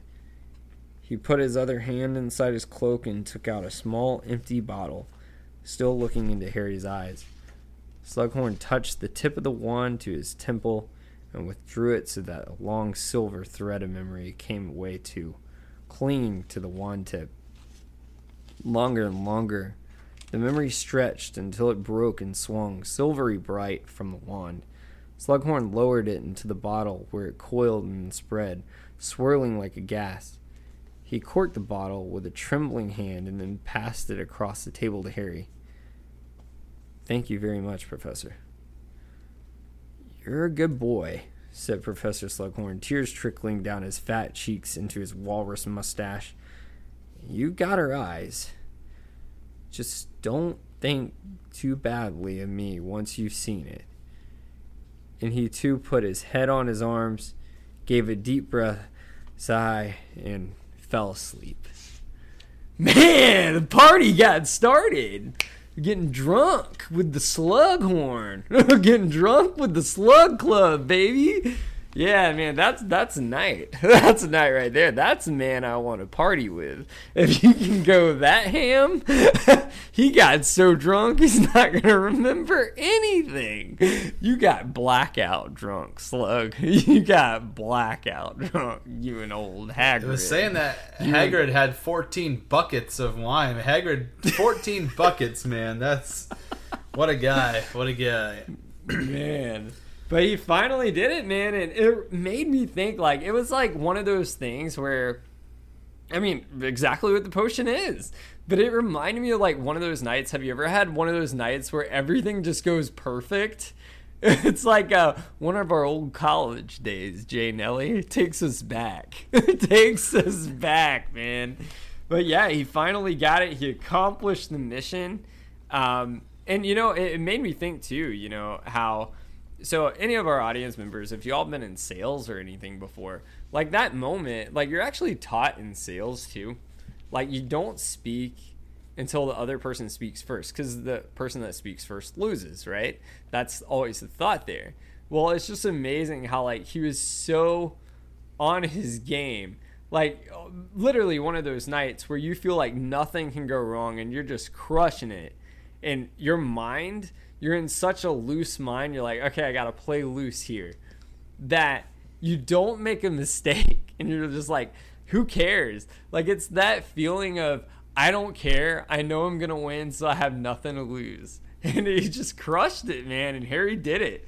And, well, Felix did it. So shout out to our dragon, man. That's good stuff. And with that, I'll turn it right back over to you, Jay Nelly. Yeah, man. And, like, let's think about this for a second, too, because... Not only did he get this memory, there's also one other thing I thought was really cool. I circled it down here that Professor Sprout's first name is Pomona. I think that's the first time that we hear that, so I wanted to put that out there. But anyways, that was cool. Regardless of that, like everything, because it kind of went through what a perfect ideal night came from. Like he had an inspiration in his head, because like remember when he took this potion, they're thinking he's gonna go to Slughorn's office and talk to Slughorn. He's like, I'm going down to Hagrid's. They're like, what? Like, you know. So it just was amazing how we took a step by step through, like sometimes just following your intuition and following your heart and your instincts on what to do is the right move, and he did all of that to a T.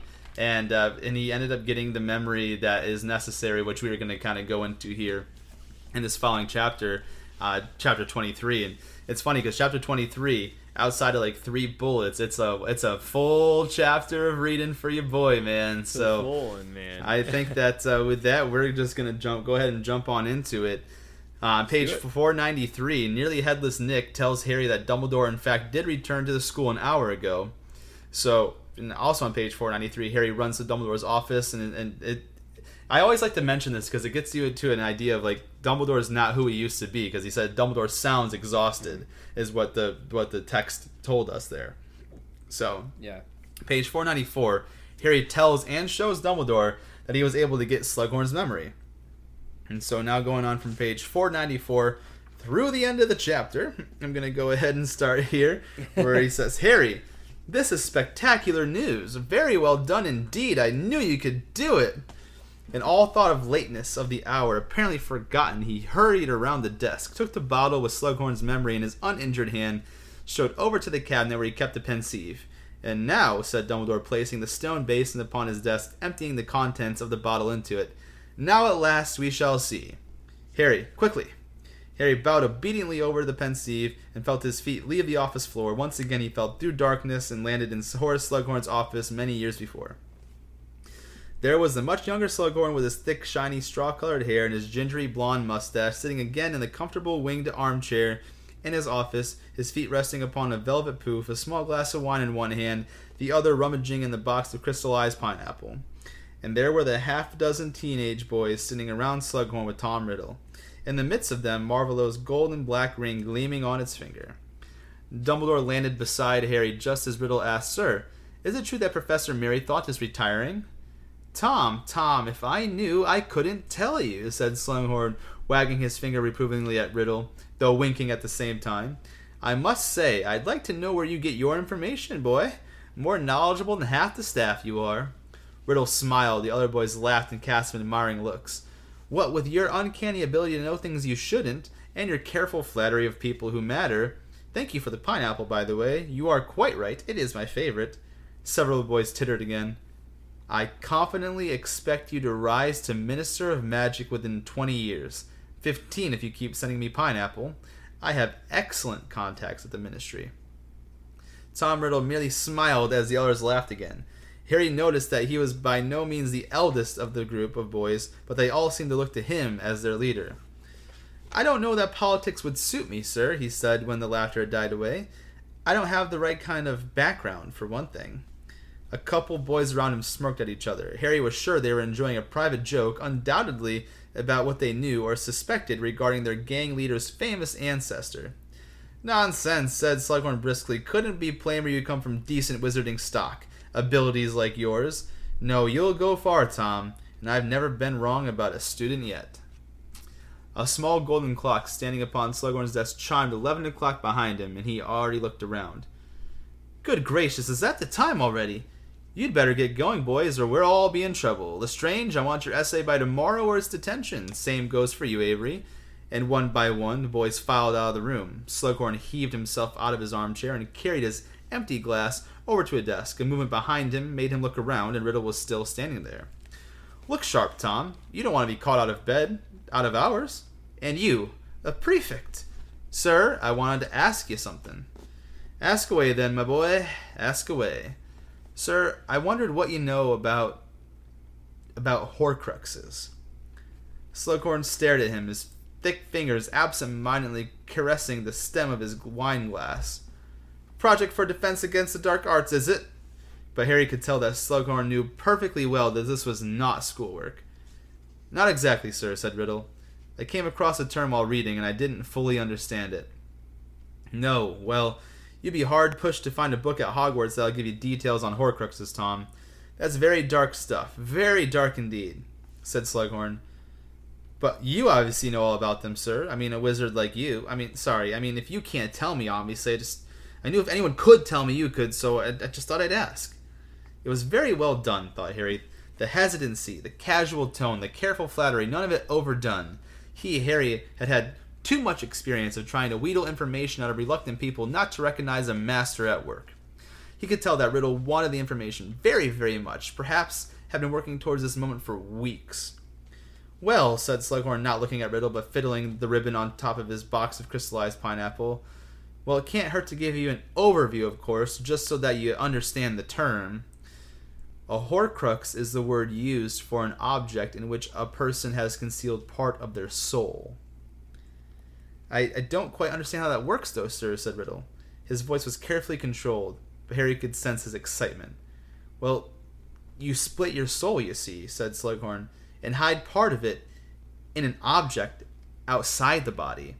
Then, even if one's body is attacked or destroyed, one cannot die, for part of the soul remains earthbound and undamaged. But of course, existence in such a form..." Slughorn's face crumpled, and Harry found himself remembering the words he had heard nearly 2 years before. "I was ripped from my body. I was less than a spirit, less than the meanest ghost, but still, I was alive." "Few would want it, Tom. Very few. Death would be preferable." But Riddle's hunger was now apparent. His expression was greedy. He could no longer hide his longing. "How do you split your soul?" "Well," said Slughorn uncomfortably, "you must understand that the soul is supposed to remain intact and whole. Splitting it is an act of violation. It is against nature." "But how do you do it?" "By an act of evil. The supreme act of evil. By committing murder. Killing rips the soul apart. The wizard intent upon creating a Horcrux would use the damage to his advantage. He would encase a torn portion. Encase? But how?" "There is a spell. Do not ask me. I do not know," said Slughorn, shaking his head like an old elephant bothered by mosquitoes. "Do I look as though I have tried it? Do I look like a killer?" "No, sir, of course not," said Riddle quickly. "I'm sorry. I didn't mean to offend." "Not at all. Not at all. Not offended," said Slughorn gruffly. "It's natural to feel some curiosity about these things. Wizards of a certain caliber have always been drawn to that aspect of magic." "Yes, sir," said Riddle. "What I don't understand, though, is just out of curiosity, I mean. Would one Horcrux be much use? Can you only split your soul once? Wouldn't it be better, make you stronger, to have your soul in more places? I mean, for instance, isn't 7 the most powerfully magical number? Wouldn't 7... "Merlin's beard, Tom!" yelped Slughorn. "7? Isn't it bad enough to think of killing one person? And in any case, bad enough to divide the soul, but to rip it into 7 pieces?"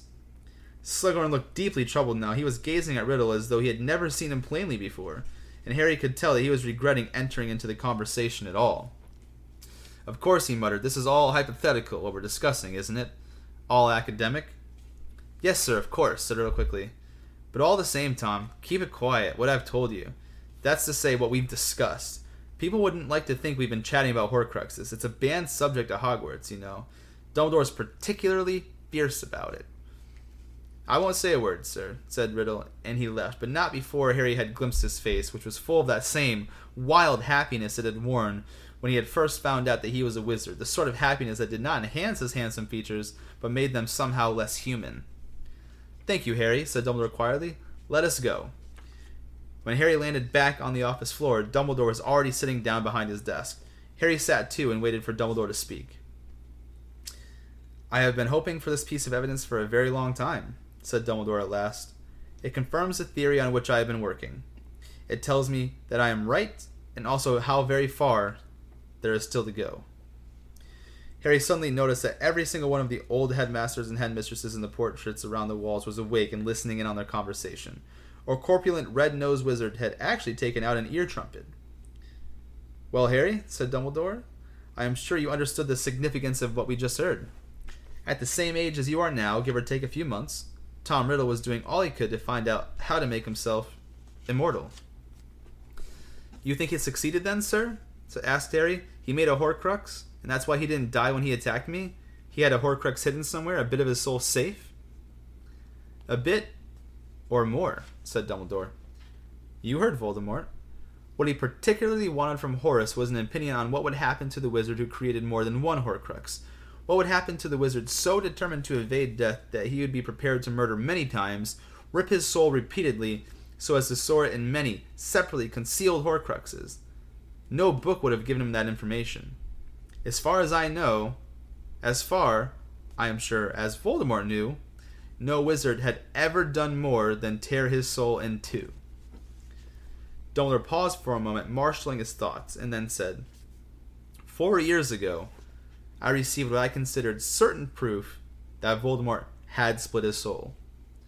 Where? Asked Harry. How? You handed it to me, Harry, said Dumbledore. The diary, Riddle's diary, the one giving instructions on how to open the Chamber of Secrets. I don't understand, sir. Well, although I did not see the riddle who came out of the diary, what you described to me was a phenomenon I had never witnessed. A mere memory starting to act and think for itself. A mere memory sapping the life out of the girl into whose hands it had fallen. No, something much more sinister had lived inside that book. A fragment of soul. I was almost sure of it. The diary had been a Horcrux. But this raised as many questions as it had answered. What intrigued and alarmed me most was that the diary had been intended as a weapon as much as a safeguard. I still don't understand, said Harry. Well, it worked as a Horcrux is supposed to work. In other words, the fragment of the soul concealed inside it was kept safe and had undoubtedly played its part in preventing the death of its owner. But there could be no doubt that Riddle really wanted that diary read, wanted the piece of his soul to inhabit or possess somebody else so that Slytherin's monster would be unleashed again. Well, he didn't want his hard work to be wasted, said Harry. He wanted people to know he was Slytherin's heir because he couldn't take the credit at the time. Quite correct, said Dumbledore, nodding. But don't you see, Harry, that if he intended the diary to be passed to or planted on some future Hogwarts student, he was being remarkably blasé about the precious fragment of his soul concealed within. The point of a Horcrux is, as Professor Slughorn explained, to keep part of the self hidden and safe, not to fling it into somebody else's path and run the risk that they might destroy it, as indeed happened. That particular fragment of soul is no more. You saw to that. The careless way in which Voldemort regarded this Horcrux seemed most ominous to me. It suggested that he must have made, or have been planning to make, more Horcruxes so that the loss of his first would not be so detrimental. I did not wish to believe it, but nothing else seemed to make sense. Then you told me 2 years later that on the night that Voldemort returned to body, he made the most illuminating and alarming statement to his Death Eaters. I, who have gone further than anybody along the path that leads to immortality. That was what you said he had told you. Further than anybody, and I thought I knew what that meant, though the Death Eaters did not.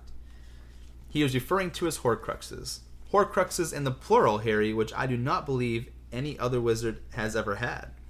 Yet, it fitted. Lord Voldemort has seemed to grow less human with the passing years, and the transformation he has undergone seemed to be the only explicable if his soul was mutated beyond the realms of what you might call the usual evil. So he's made himself impossible to kill by murdering other people, said Harry. Why couldn't he make a Sorcerer's Stone, or steal one if he's so interested in immortality?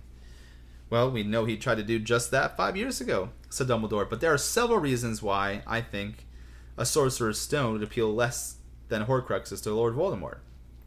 While the elixir of life does extend life, it must be drunk regularly for all eternity if the drinker is to maintain their immortality.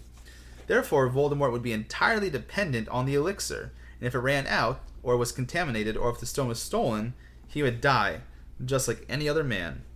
And Voldemort likes to operate alone, remember? I believe that he would have found the thought of being dependent, even on the elixir, intolerable. Of course he was prepared to drink it if it would take him out of the horrible part life to which he was condemned after attacking you, but only to regain a body. Thereafter, I am convinced he intended to continue to rely on his Horcruxes. He would need nothing more if he could only regain a human form. He was already immortal, you see, or as close to immortal as any man can be. But now, Harry, armed with this information, the crucial memory you have succeeded in procuring for us, we are closer to the secret of finishing Lord Voldemort than anyone has ever been before. You heard him, Harry. Wouldn't it be better, make you stronger, to have your soul in more pieces? Isn't 7 the most powerfully magical number? Isn't 7 the most powerfully magical number? Yes, I think the idea of a 7-part soul would greatly appeal to Lord Voldemort. He made 7 Horcruxes? Said Harry, horror-struck, while several of the portraits on the wall made similar noises of shock and outrage. But they could be anywhere in the world, hidden, buried, or invisible. I am glad to see you appreciate the magnitude of the problem, said Dumbledore calmly. But firstly, no, Harry, not 7 Horcruxes, 6. The 7th part of his soul, however maimed, resides inside his regenerated body. That was a part of him that lived a spectral existence for so many years during his exile. Without that, he has no self at all. That 7th piece of soul will be the last that anybody wishing to kill Voldemort must attack, the piece that lives in his body. But the 6 Horcruxes then, said Harry a little desperately. How are we supposed to find them? You are forgetting that you have already destroyed one of them, and I have destroyed another. You have? Said Harry eagerly. Yes, indeed, said Dumbledore, and he raised his black and burned-looking hand. The ring, Harry. Marvolo's ring. And a terrible curse was upon it, too. Had it not been, forgive me the lack of seemly modesty, for my own prodigious skills, and for Professor Snape's timely action when I returned to Hogwarts, desperately injured, I might not have lived to tell the tale. However, a withered hand does not seem an unreasonable exchange for a 7th of Voldemort's soul. The ring is no longer a Horcrux. But how did you find it? Well, as you know, for many years I have made it my business to discover as much as I can about Voldemort's past life. I have traveled widely, visiting those places he once knew. I stumbled across the ring hidden in the ruin of the Gaunt's house. It seems that once Voldemort had succeeded in sealing a piece of his soul inside it, he did not want to wear it anymore. He hid it, protected by many powerful enchantments in the shack where his ancestors had once lived. Morphine having been carted off to Azkaban, of course, never guessing that I might one day take the trouble to visit the ruin, or that I might be keeping an eye open for traces of magical concealment. However, we should not congratulate ourselves too heartily. You destroy the diary, and I the ring, but if we are right in our theory of a 7-part soul, 4 Horcruxes remain. And they could be anything, said Harry. They could be old tin cans, or, I don't know, empty potion bottles. You are thinking of port keys, Harry, which must be ordinary objects, easy to overlook. But would Lord Voldemort use tin cans or old potion bottles to guard his own precious soul? You are forgetting what I have showed you. Lord Voldemort liked to collect trophies, and he preferred objects with powerful magical history. His pride, his belief in his own superiority, his determination to carve for himself a startling place in magical history, these things suggest to me that Voldemort would have chosen his Horcruxes with some care, favoring objects worthy of the honor. The diary wasn't that special. The diary, as you have said yourself, was proof that he was the heir of Slytherin. I am sure that Voldemort considered it of stupendous importance. So the other Horcruxes, do you think you know what they are? Asked Harry. I can only guess, said Dumbledore.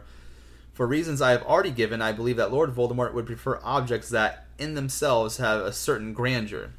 I have therefore trawled back through Voldemort's past to see if I can find evidence that such artifacts have disappeared around him.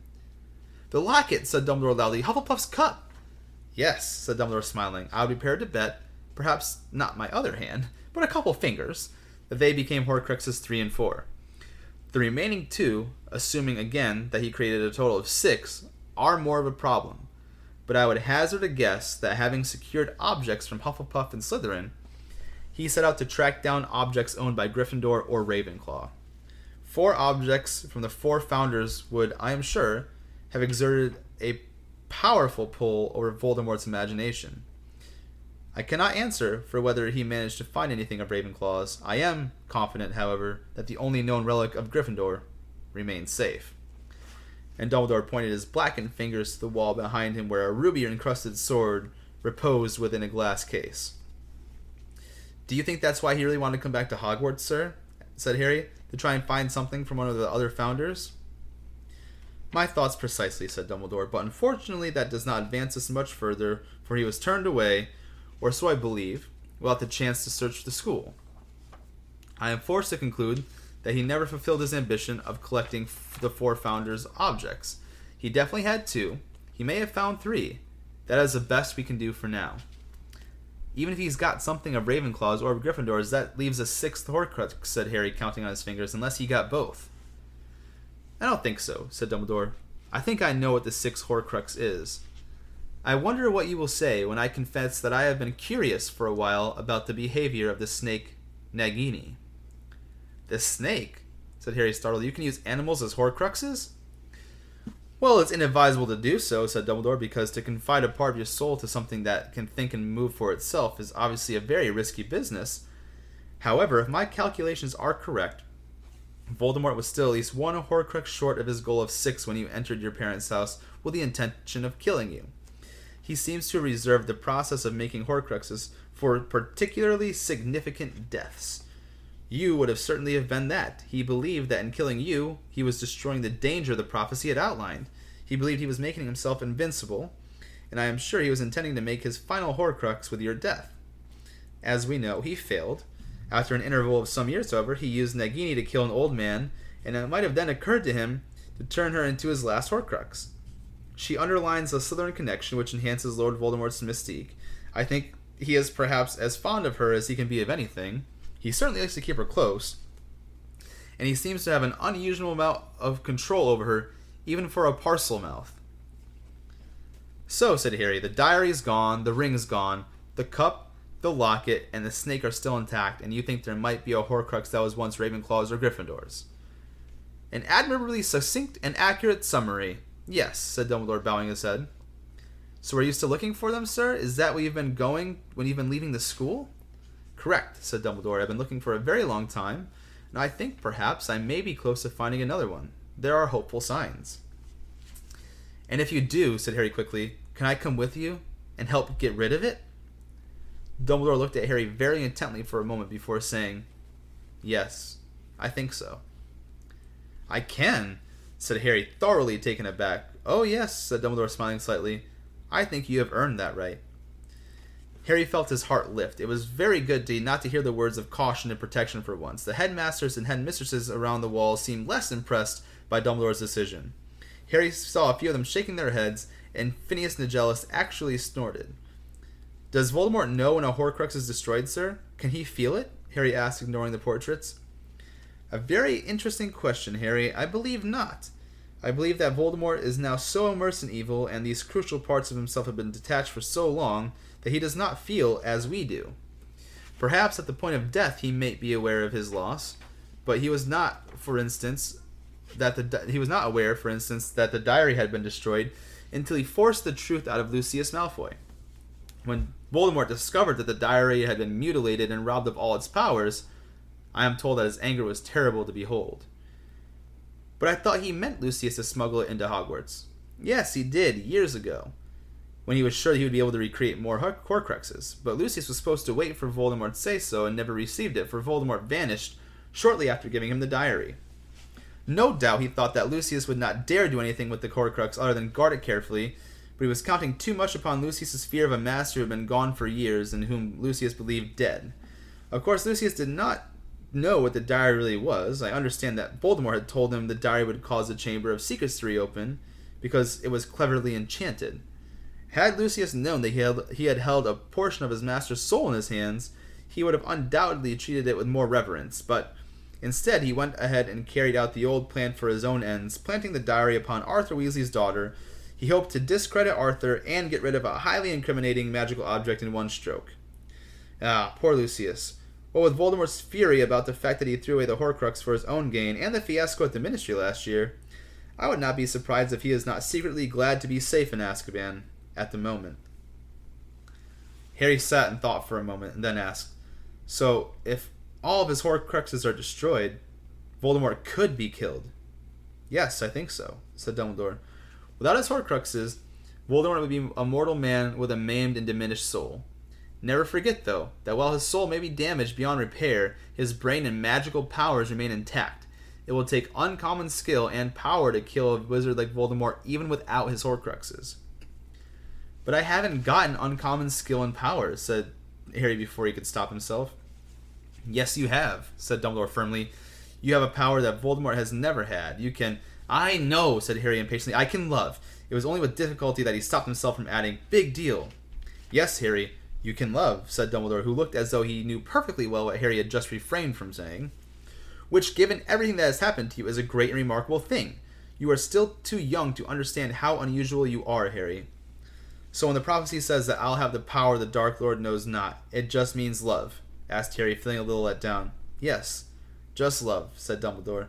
But Harry, never forget that the prophecy says is only significant because Voldemort made it so. I told you this at the end of last year.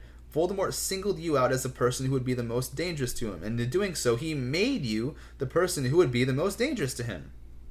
But it comes to the same... No, it doesn't, said Dumbledore, sounding impatient now.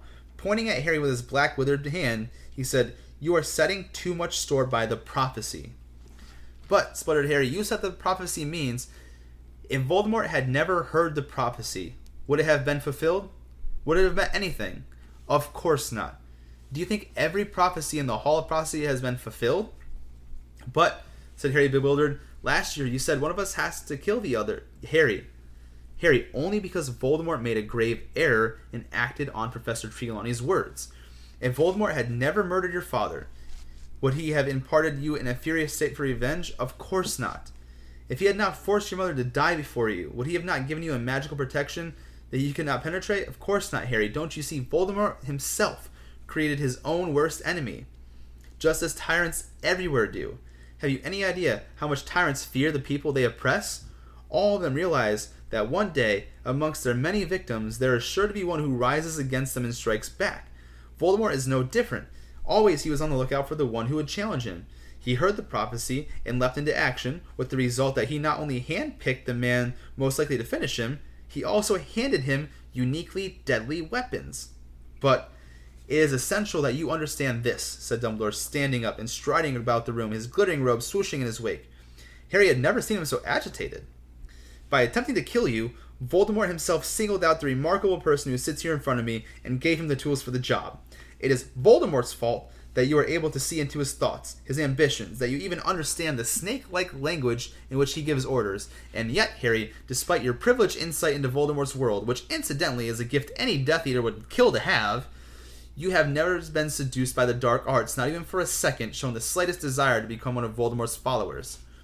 Of course I haven't. He killed my mom and dad. You are protected, in short, by your ability to love, said Dumbledore loudly, the only protection that can possibly work against a lure of power like Voldemort's.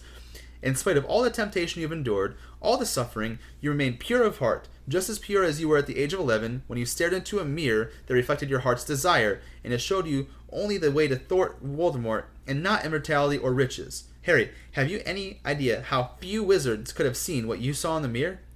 Voldemort should have known then what he was dealing with, but he did not. But he knows now. You have flitted into Lord Voldemort's mind without damage to yourself, but he cannot possess you without enduring mortal agony, as he discovered in the Ministry.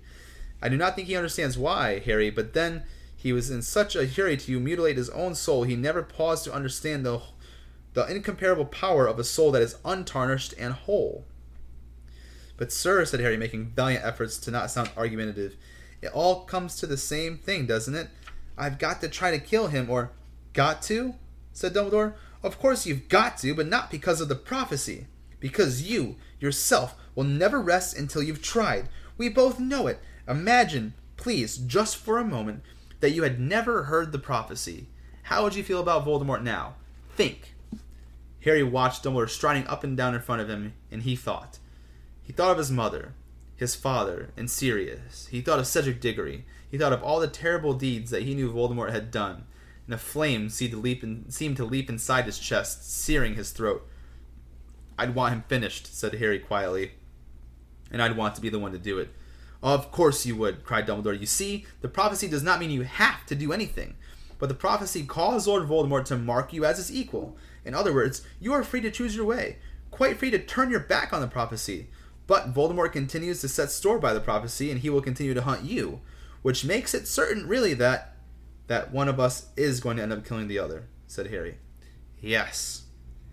But he understood at last what Dumbledore had been trying to tell him. It was, he thought, the difference between being dragged into the arena to face a battle to the death versus walking into the arena with your head held high. Some people, perhaps, would say that there is little to choose between the two ways, but Dumbledore knew, and so do I, thought Harry with a rush of fierce pride, and so did my parents, that there was all the difference in the world. That's some deep stuff. That is very deep stuff.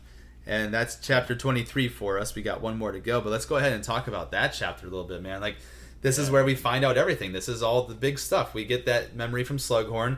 turns out that what Horcruxes are objects that you can place parts of your soul into.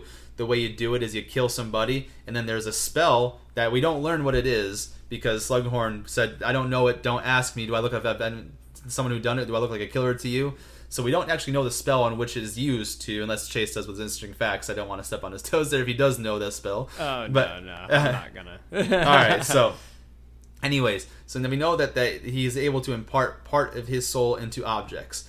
And why everything has started to come full circle, these big things that we've been learning throughout the lessons with Dumbledore and Harry about the ring, about the cup, about the locket, why this is all important. It's not just trophies that he's stealing.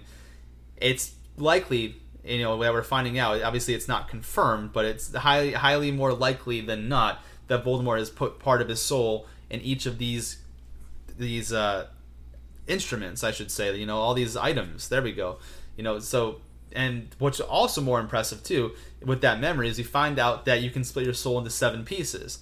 Now, why is that important? Because we can already start counting down what they are, because as Harry mentioned, they could be anything in the world, and that makes it a very daunting task until we realize that, number 1, there's part of his soul inside his current body, Voldemort's current body. Number 2, there was one inside the diary, that's gone. 3, there was one inside the ring, that's gone. So we already see 3 out of 7, there's only 4 left. Then if we kind of count for a fact that the locket and the cup is the other 2, now all of a sudden it's only down to 2 more. And Dumbledore thinks, that Nagini may be one of them. So really it's like about finding one extra one that we learn a lot about in Deathly Hallows. And we do realize that later on, I'm not going to give anything away, but Dumbledore does make a mistake in terms of the Horcruxes. But anyways, I'll say that for now. I'm not going to mention anything about it. But that was a lot that we learned from that chapter. Everything kind of came. And on top of that, we also learned that the power of love is important in terms of the weapon that he knows not, because, like he said, it's the way Harry had been looking at it as if he was going to have to face Voldemort. One of them would have to kill each other, and there's nothing he could do about it. Basically, he said he was going to be dragged into this battle whether he wanted to or not. Where Dumbledore's like, no, you got to think of it from the exact opposite. Forget the prophecy. Think of all the stuff Voldemort's done and how he's affected you and your family and other people's families, and how would you feel? And Harry's like, oh shoot, no, I want to go into that battle. And that's where all the difference lies. And so that was what is super important in that chapter. And I'll go ahead and give you your thoughts on the chapter, and we'll kind of get into the last one. Yeah, I mean, it's a deep chapter. This is where, all the details come into play. It's very interesting, too, because, even going back to the whole idea of, we covered Westworld as far as, thoughts and choices and analysis in, the real world. It's almost kind of that whole theory of your fate is always your fate, no matter what your choice is. Your choice is just to accept it. So it's almost like saying, your fate will always be your fate, but you have the choice to do whatever you want. So you have the ability to embrace it and conquer it and take it head on, or you can back down like a coward, is ultimately what it's saying, because in the end, you've already made the choice. So you might as well do what you want to do.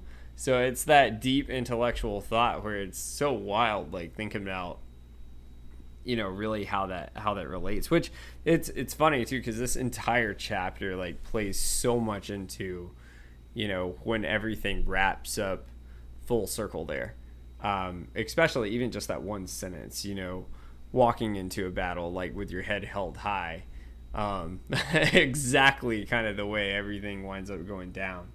But yeah, it's I think you really hit everything nailed on the head there. This is that moment. We've finally hit that point in the series where everything's starting to make sense, sort of. At least we're finally starting to get answers. Which is we finally made it there. Right, we've kind of got a direction on where we have to go from here. Now we know what we've got to do. There's 2 other things I wanted to point out in that chapter as well. Is we learn about what happened to Dumbledore's hand and why it's black and withered, and how he almost died if he wasn't for his own prodigious skills and Severus Snape helping control where that where it was kind of confined to just his hand instead of spreading throughout his whole body. So I thought that was pretty important to point out too. Right. But yeah, so now we know what Very- we've got to do very moving important. forward throughout the rest of the series. We've got to find these Horcruxes. Once we take them out one by one, Voldemort will be vulnerable, and we will be able to take him out.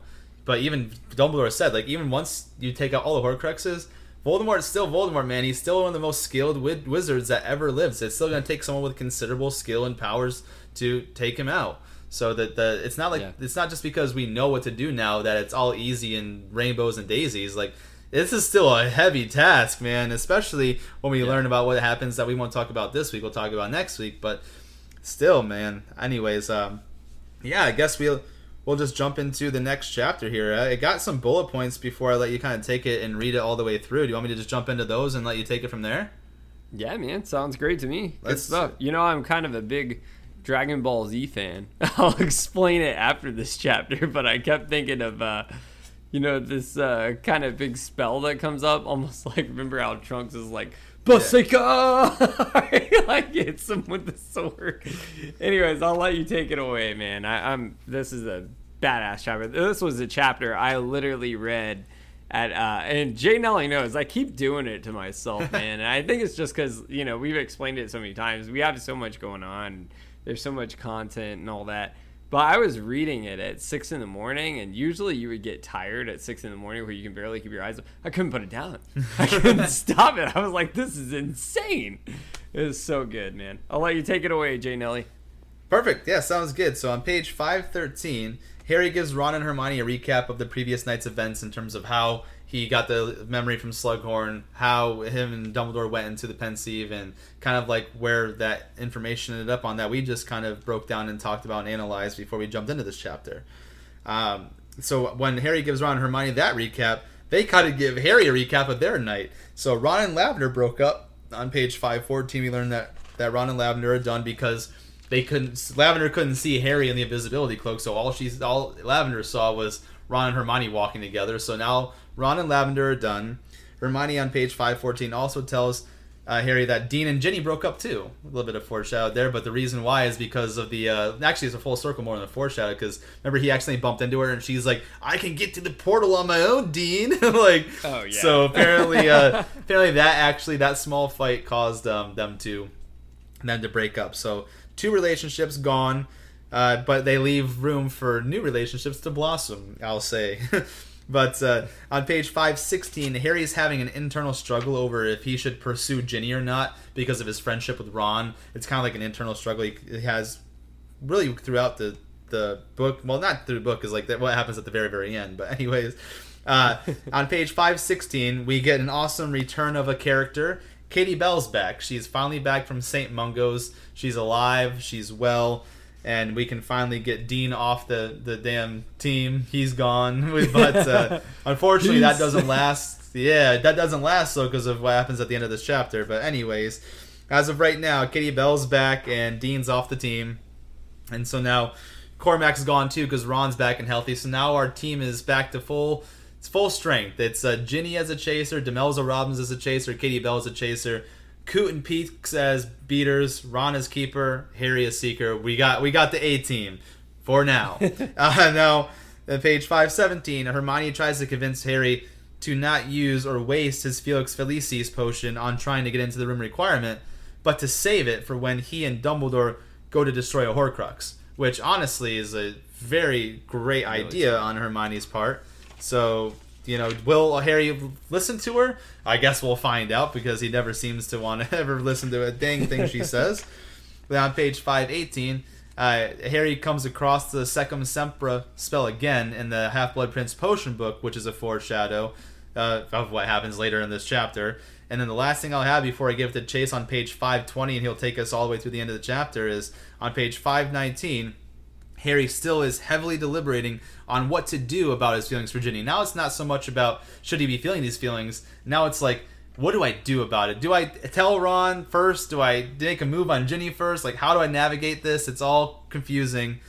But with that being said, I will not waste your guys' time anymore. Without further ado, Chase Brown is going to take us on page 520, the second paragraph, and he's going to take us all the way through the end of the chapter. And we're going to see what goes on in this badass chapter, man. Let's do it, man. Let's get our running shoes on because Let's some of do us it. are going to be running for our life. That's for Heck sure. yeah. Let's do it. Ron was not unique in this respect. Interest in the Gryffindor-Ravenclaw game was running extremely high throughout the school, for the match would decide the championship, which was still wide open. If Gryffindor beat Ravenclaw by a margin of 300 points, a tall order, and yet Harry had never known his team to fly better, then they would win the championship. If they won by less than 300 points, they would come second to Ravenclaw. If they lost by 100 points, they would be behind Hufflepuff, and if they lost by more than 100, they would be in fourth place, and nobody, Harry thought, would ever let him forget that it had been he who had captained Gryffindor to their first bottom-of-the-table defeat in 2 centuries. The run-up to this crucial match had all the usual features: members of rival houses attempting to intimidate opposing teams in the corridors, unpleasant chants about individual players being rehearsed loudly as they passed, the team members themselves either swaggering around enjoying all the attention or else dashing into bathrooms between classes to throw up. Somehow, the game had become inextricably linked in Harry's mind with the success or failure in his plans for Ginny. He could not help feeling that if they won by more than 300 points, the scenes of euphoria and nice loud aftermatch party might be just as good as a hearty swig of Felix Felix's. In the midst of all the preoccupations, Harry had not forgotten his other ambition, finding out what Malfoy was up to in the room of requirement. He was still checking the Marauders map, and as he was unable to locate Malfoy on it, deduced that Malfoy was still spending plenty of time within the room. Although Harry was losing hope that he would ever succeed in getting inside the room of requirement, he attempted it whenever he was in the vicinity, but no matter how he reworded his request, the wall remained firmly doorless.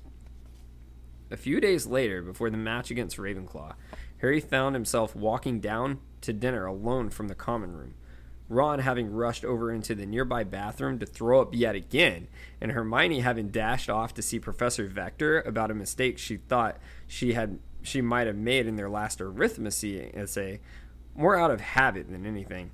Harry made his usual detour along the seventh floor corridor, checking the Marauders map as he went. For a moment, he could not find Malfoy anywhere and assumed he must indeed be inside the room of requirement again. But then he saw Malfoy's tiny labeled dot standing in a boy's bathroom on the floor below, accompanied not by Crabbe or Goyle, but by Moaning Myrtle. Harry only stopped staring at this unlikely coupling when he walked right into a suit of armor. The loud crash brought him out of his reverie. Hurrying from the scene lest Filch turn up, he dashed down the marble staircase and along the passageway below. Outside the bathroom, he pressed his ear against the door. He could not hear anything. He very quietly pushed the door open. Draco was standing with his back to the door, his hands clutching either side of the sink, his white blonde head bowed. "Don't," crooned Moaning Myrtle's voice from one of the cubicles. "Don't. Tell me what's wrong. I can help you." "No one can help me," said Malfoy. His whole body was shaking. "I can't do it. I can't. It won't work. And unless I do it soon, he says he'll kill me." And Harry realized, with a shock so huge it seemed to root him to the spot, that Malfoy is crying. Actually crying.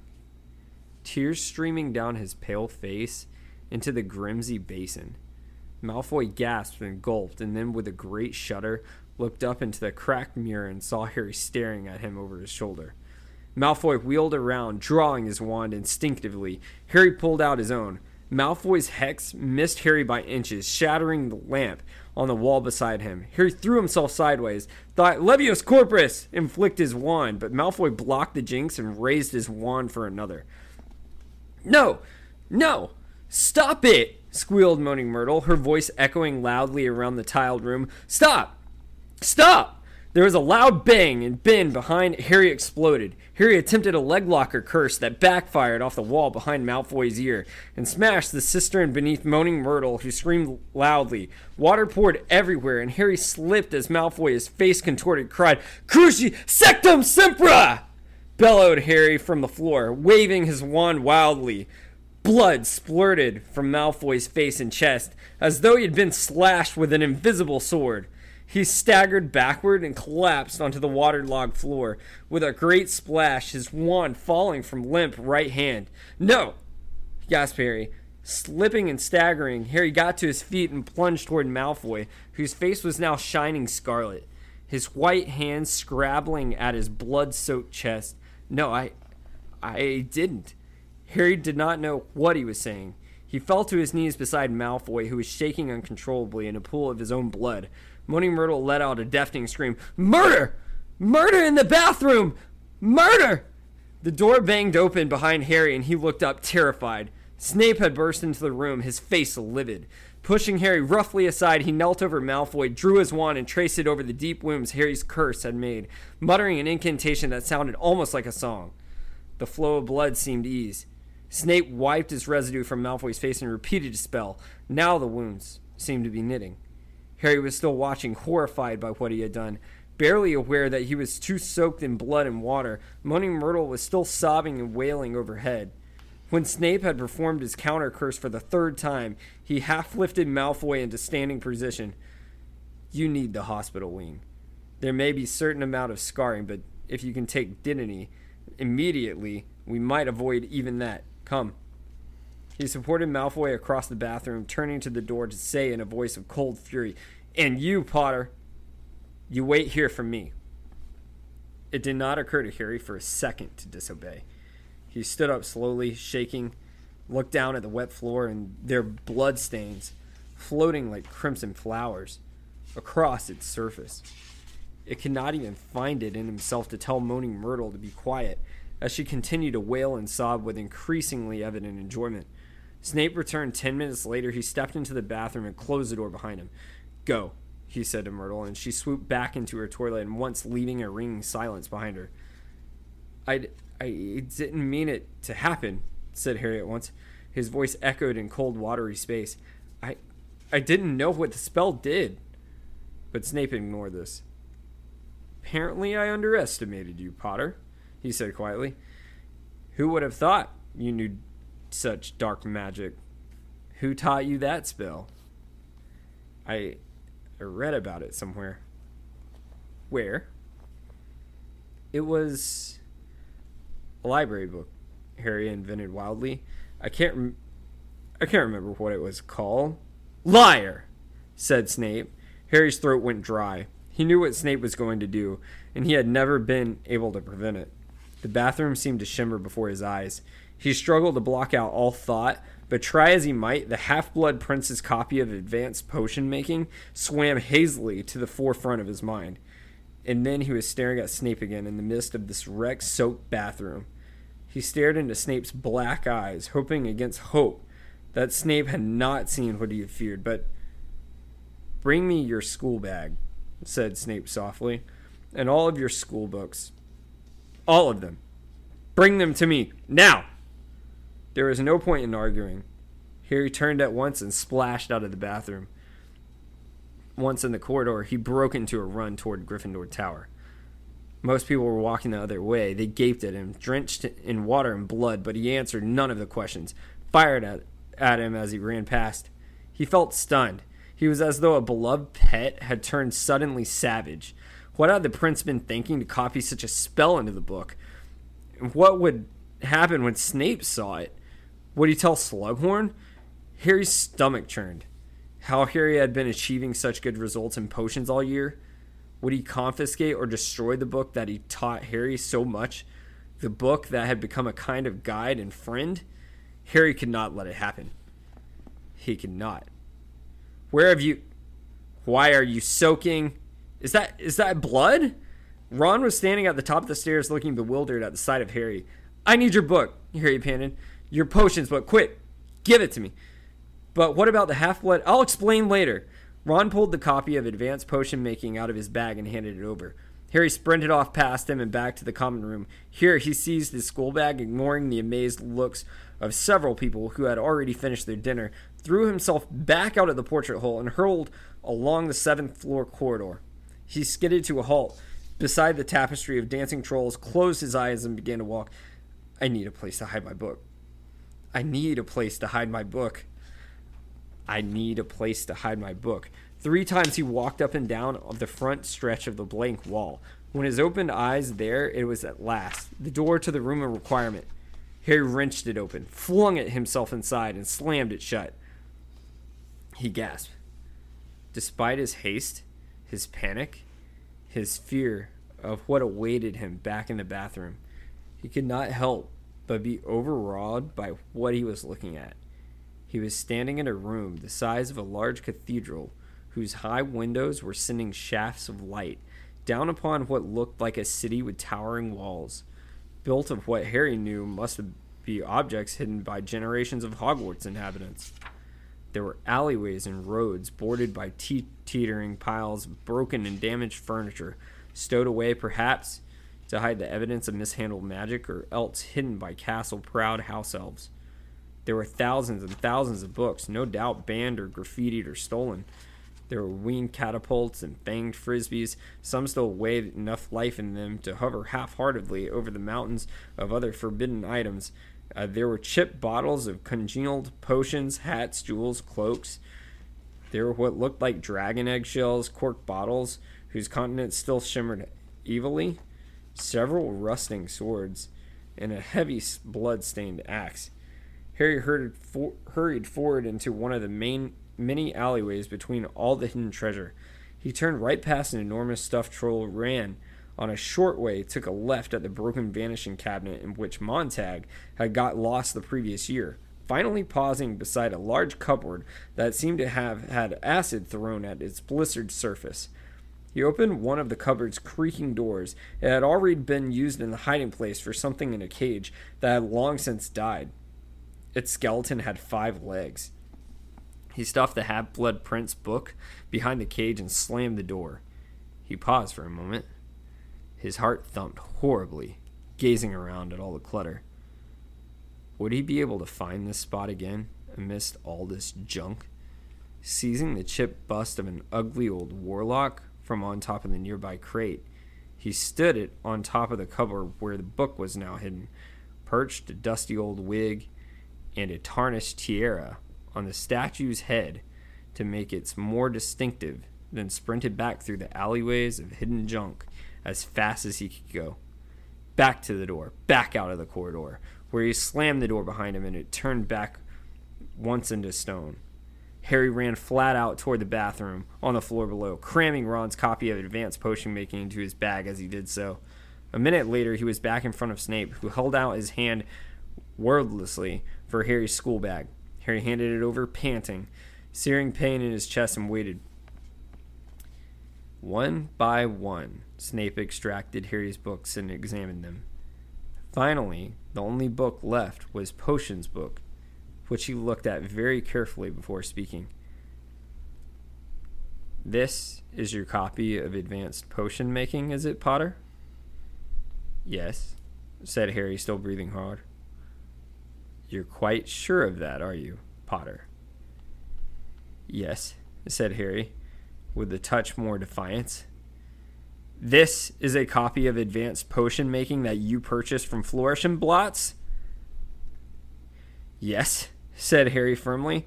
Then why, asked Snape, does it have the name Ronil Wazalib written inside the front cover? Harry's heart missed a beat. That's my nickname, he said. Your nickname, repeated Snape. Yeah, that's what my friends call me, said Harry. I understand what a nickname is, said Snape. The cold black eyes were boring once more into Harry's. He tried not to look into them.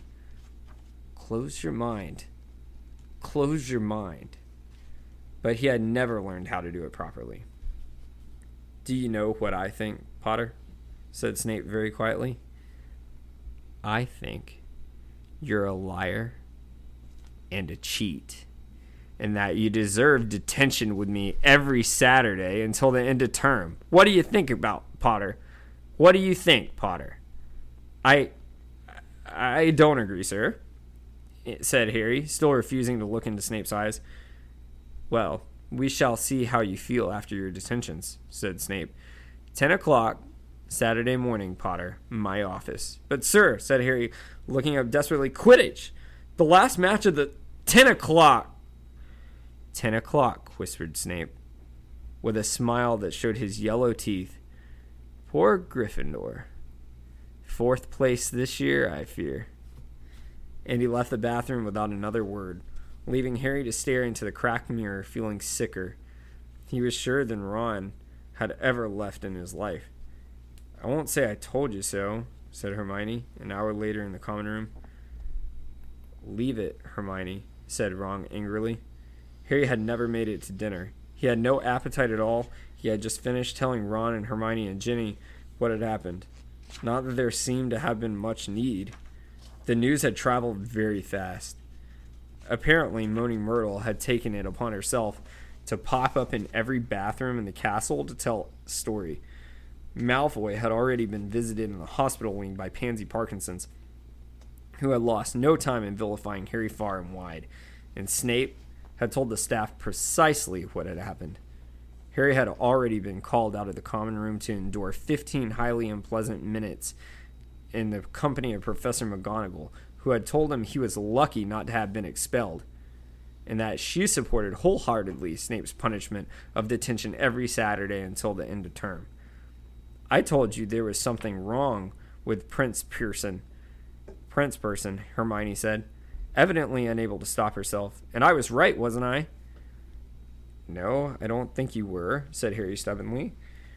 He was having a bad enough time without Hermione lecturing him. The looks on Gryffindor's team's faces when he had told them he would not be able to play on Saturday had been worst punishment of all.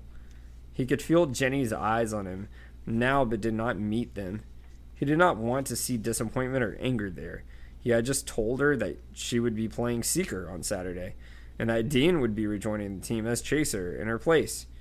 Perhaps, if they won, Ginny and Dean would make up during the post-match euphoria. The thought went through Harry like an icy knife. Harry, said Hermione, how can you still stick up for that book with that spell? Will you stop harping on about that book? Snapped Harry. The prince only copied it out. It's not like he was advising anyone to use it. For all we know, he was making a note of something that had been used against him. I don't believe this, said Hermione. You're actually defending... I'm not defending what I did, said Harry quickly. I wish I hadn't done it. And not just because I've got about a dozen detentions, you know. I wouldn't use a spell like that, not even on Malfoy. But you can't blame the prince. He hadn't tried it out. It's really good. He was just making notes for himself, wasn't he? Not for anyone else. Are you telling me, said Hermione, that you're going to go back and get the book? Yeah, I am, said Harry forcefully. Listen, without the prince, I'd never have won Felix Felixes. I'd never have known how to save Ron from poisoning. I'd never have... Got a reputation for potions brilliance you don't deserve, said Hermione nastily. Give it a rest, Hermione, said Ginny. And Harry was so amazed, so grateful he looked up. By the sound of it, Malfoy was trying to use an unforgivable curse. You should be glad Harry had something good up his sleeve. Well, of course I'm glad Harry wasn't cursed, said Hermione, clearly stung. But you can't call that Circumcentra spell good, Ginny. Look where it landed him. And I'd have thought, seeing what this had done to your chances in the match... Oh, don't start acting as though you understand Quidditch, snapped Ginny. You'll only embarrass yourself. Harry and Ron stared. Hermione and Ginny, who had always got on together very well, were now sitting with arms folded, glaring in opposite directions. Ron looked nervously at Harry, then snatched up a book at random and hid behind it. Harry, however, little though he knew he deserved it, felt unbelievably cheerful all of a sudden, even though none of them spoke again for the rest of the evening. His lightheartedness was short-lived. There were Slytherin taunts to be endured every day, not to mention Much anger from fellow Gryffindors who were most unhappy that their captain had got himself banned from the final match of the season. By Saturday morning, whatever he might have told Hermione, Harry would have gladly exchanged all the Felix Felices in the world to be walking down to the Quidditch pitch with Ron, Ginny, and the others. It was almost unbearable to turn away from the mass of students streaming out into the sunshine, all of them wearing rosettes and hats and brandishing banners and scarves to descend the stone steps into the dungeons and walk until the distant sounds of the crowd were quite obliterated, knowing that he would not be able to hear a word of commentary or cheer or groan. "Ah, Potter," said Snape, when Harry had knocked on his door and entered the unpleasantly familiar office that Snape, despite teaching floors above now, had not vacated. It was dimly lit as ever. The same slimy dead objects were suspended in colored potions all around the walls. Ominously, there were many cobweb boxes piled up on the table where Harry was clearly supposed to sit. They had an aura of tedious, hard, and pointless work about them.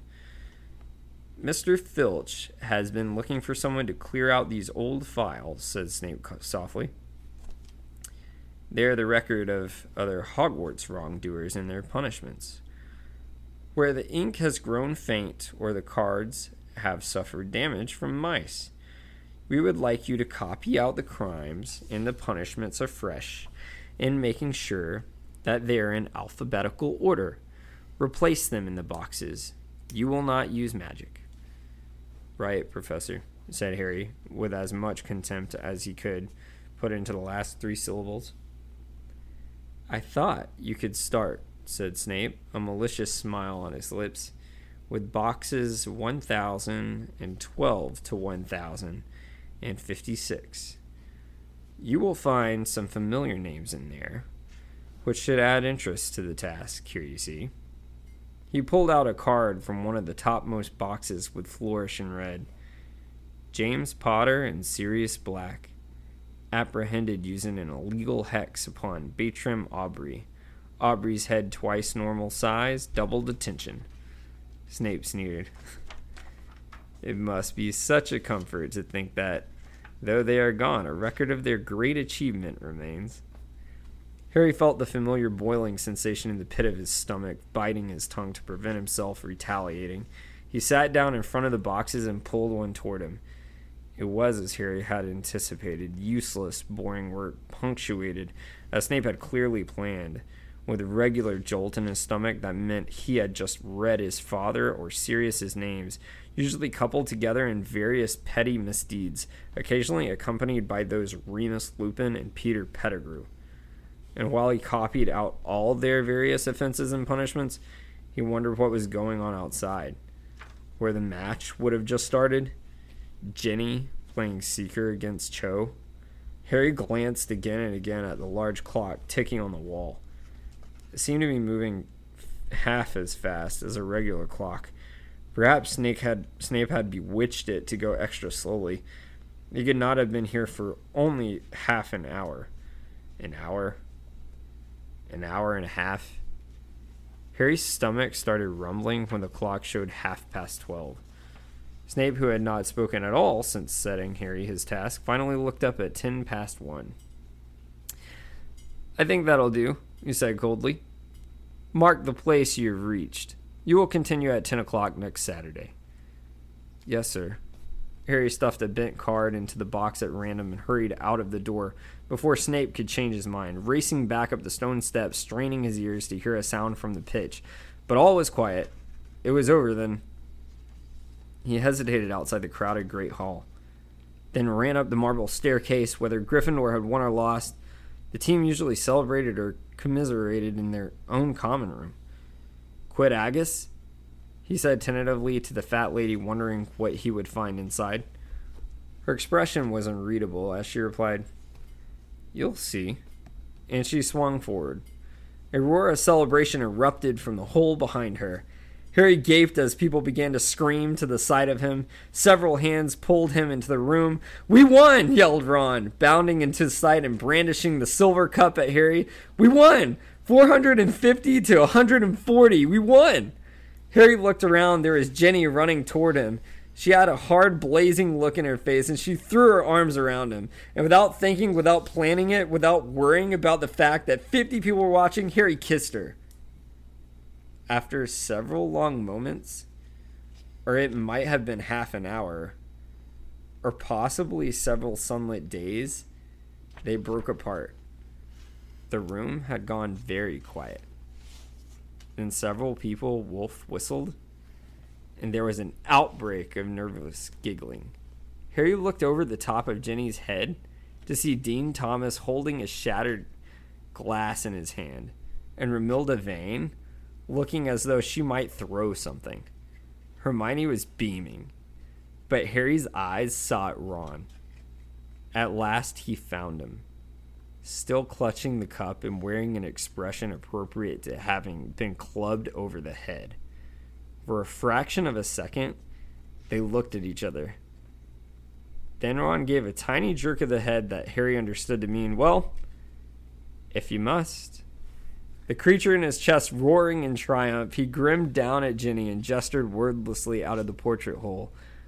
A long walk in the ground seemed indicated, during which, if they had time, they might discuss the match. Finally, he got his girl, man. Great stuff. I gotta say, just reflecting on that chapter, that's probably one of my favorite chapters out of the whole series, because it had it all. It had the anticipation, the suspense. It had the ending that was realistic, like the realistic ending where the good guy doesn't always win, but at the same time it comes full circle and you're okay with it because you're still like happy about it. And at the same time, then you got all the detail of, you know, especially looking for us that know the book right now, seeing it from Snape's side, it's like, you motherfucker. Like, it's exactly what it is. And, you know, I told you today, his ass should have been expelled. Like, I get it, though, because here's the problem, though, is Harry's never thought through his actions. I don't want to say, like, controlled his temper. He's never had an anger problem. But he's never thought through things. And it's finally bit him in the ass. If he had just cast Stupefy, it wouldn't have ever had any repercussions like that. Like, ever. But he almost fucking killed him. Like, just, who cares? I don't even know what the fuck this is, but I'm going to go ahead and shoot it at you anyways. Fuck you, Malfoy. Have a good life, man. Have a good life, bro. What if he was literally, like, decapitated or something? Like, he could have been screwed right there. Like, it could have been over. It's game over. But it all came full circle, and I'm telling you, man, as I was reading this, and it took me back, because, you know, you forget so much detail from when you read it the first time when you were a kid. Like, my heart was racing for him. Like, you run. Like, just run. Like, who gives a fuck what they think? I felt like Arya Stark in Season 6 of Game of Thrones, where she was, like, stabbed to hell and back trying to get away from the waif. Dude, it was awesome, man. It had everything I wanted in that chapter. Ginny and Harry finally. And, you know, Ron does exactly what a best friend should do. Supported his boy, is always there, just like they always got each other's back. They still won the game, and they took the trophy home, which, you know, I wouldn't have cared if Ravenclaw won, because I used to be in their house, and then they kicked me out. But, yeah, man, I mean, but, no, I'm glad we brought the cup home, and what'd you think about this one, man? I thought it was a good chapter. I'm nowhere near as excited about it as you are, but I did like the chapter. It was a cool battle between, like, Harry and Malfoy, and they always do have pretty cool things, but like to Harry's defense, if you're going to give him a defense, Malfoy was about to use the Cruciatus curse on him, so like, I mean, still, that is it smart to use a spell you've never done before? No. But it did say 4 enemies in parentheses, so I guess he's like, well, Malfoy's as much of an enemy as I'm ever going to have, so let's try this, and just didn't end up turning out well. But what I liked about it is in page 527, there was a 2 objects that were foreshadowed in the Room of Requirement. 2 of them. There was a certain cabinet that was important and also a certain tiara that was mentioned that he put on the bust of the gargoyle head that is very, very important as well. So I thought those were like that foreshadow alone, and those two pieces of foreshadow are crucial to everything that happens later on, not just in this book, but next book too, at the total end of everything. Like Harry had something in his hands that he didn't even know, and that's really crazy, man. So I did like that part. It sucks that like we couldn't get Harry. It always seems Harry only ever really won the Quidditch Cup like for his team in his third year, if we think about it, right? Like when Oliver Wood was still the captain. Because in Book 4, there was no Quidditch. Book 5, he was banned from Quidditch, even though their team ended up winning. Like, remember, like they had to go with Harry and Hermione had to go with Hagrid into the forest for that last match, and luckily they ended up winning there. And then this year, Harry can't even participate in the final. So every time like they actually play the game to win the cup, Harry never is there except his third year. So officially, Harry's only won one House Cup himself. So we're just want to toss that out there, but. I thought it was interesting, though, that he did finally get the girl, though. She jumped into his arms, a little passionate embrace there, and I thought it funny, like, Dean, like, had a smash glass in his hand, and Romilda Vane wanted to throw something, and, you know, Ron's like, all right, man, do your thing. It's all good. So, I thought it was good. It was a great chapter to end on. It was a really great chapter to end on. So, I kind of guess that takes us into our plot holes, yeah? Yeah, I was just going to say a couple more things on that. Like, just do your thing. Like you were saying, like the details is why I love this book so much. Like the full circle details that are minor details, or even ones like, you know, how he mentioned the room requirement with those two little things there.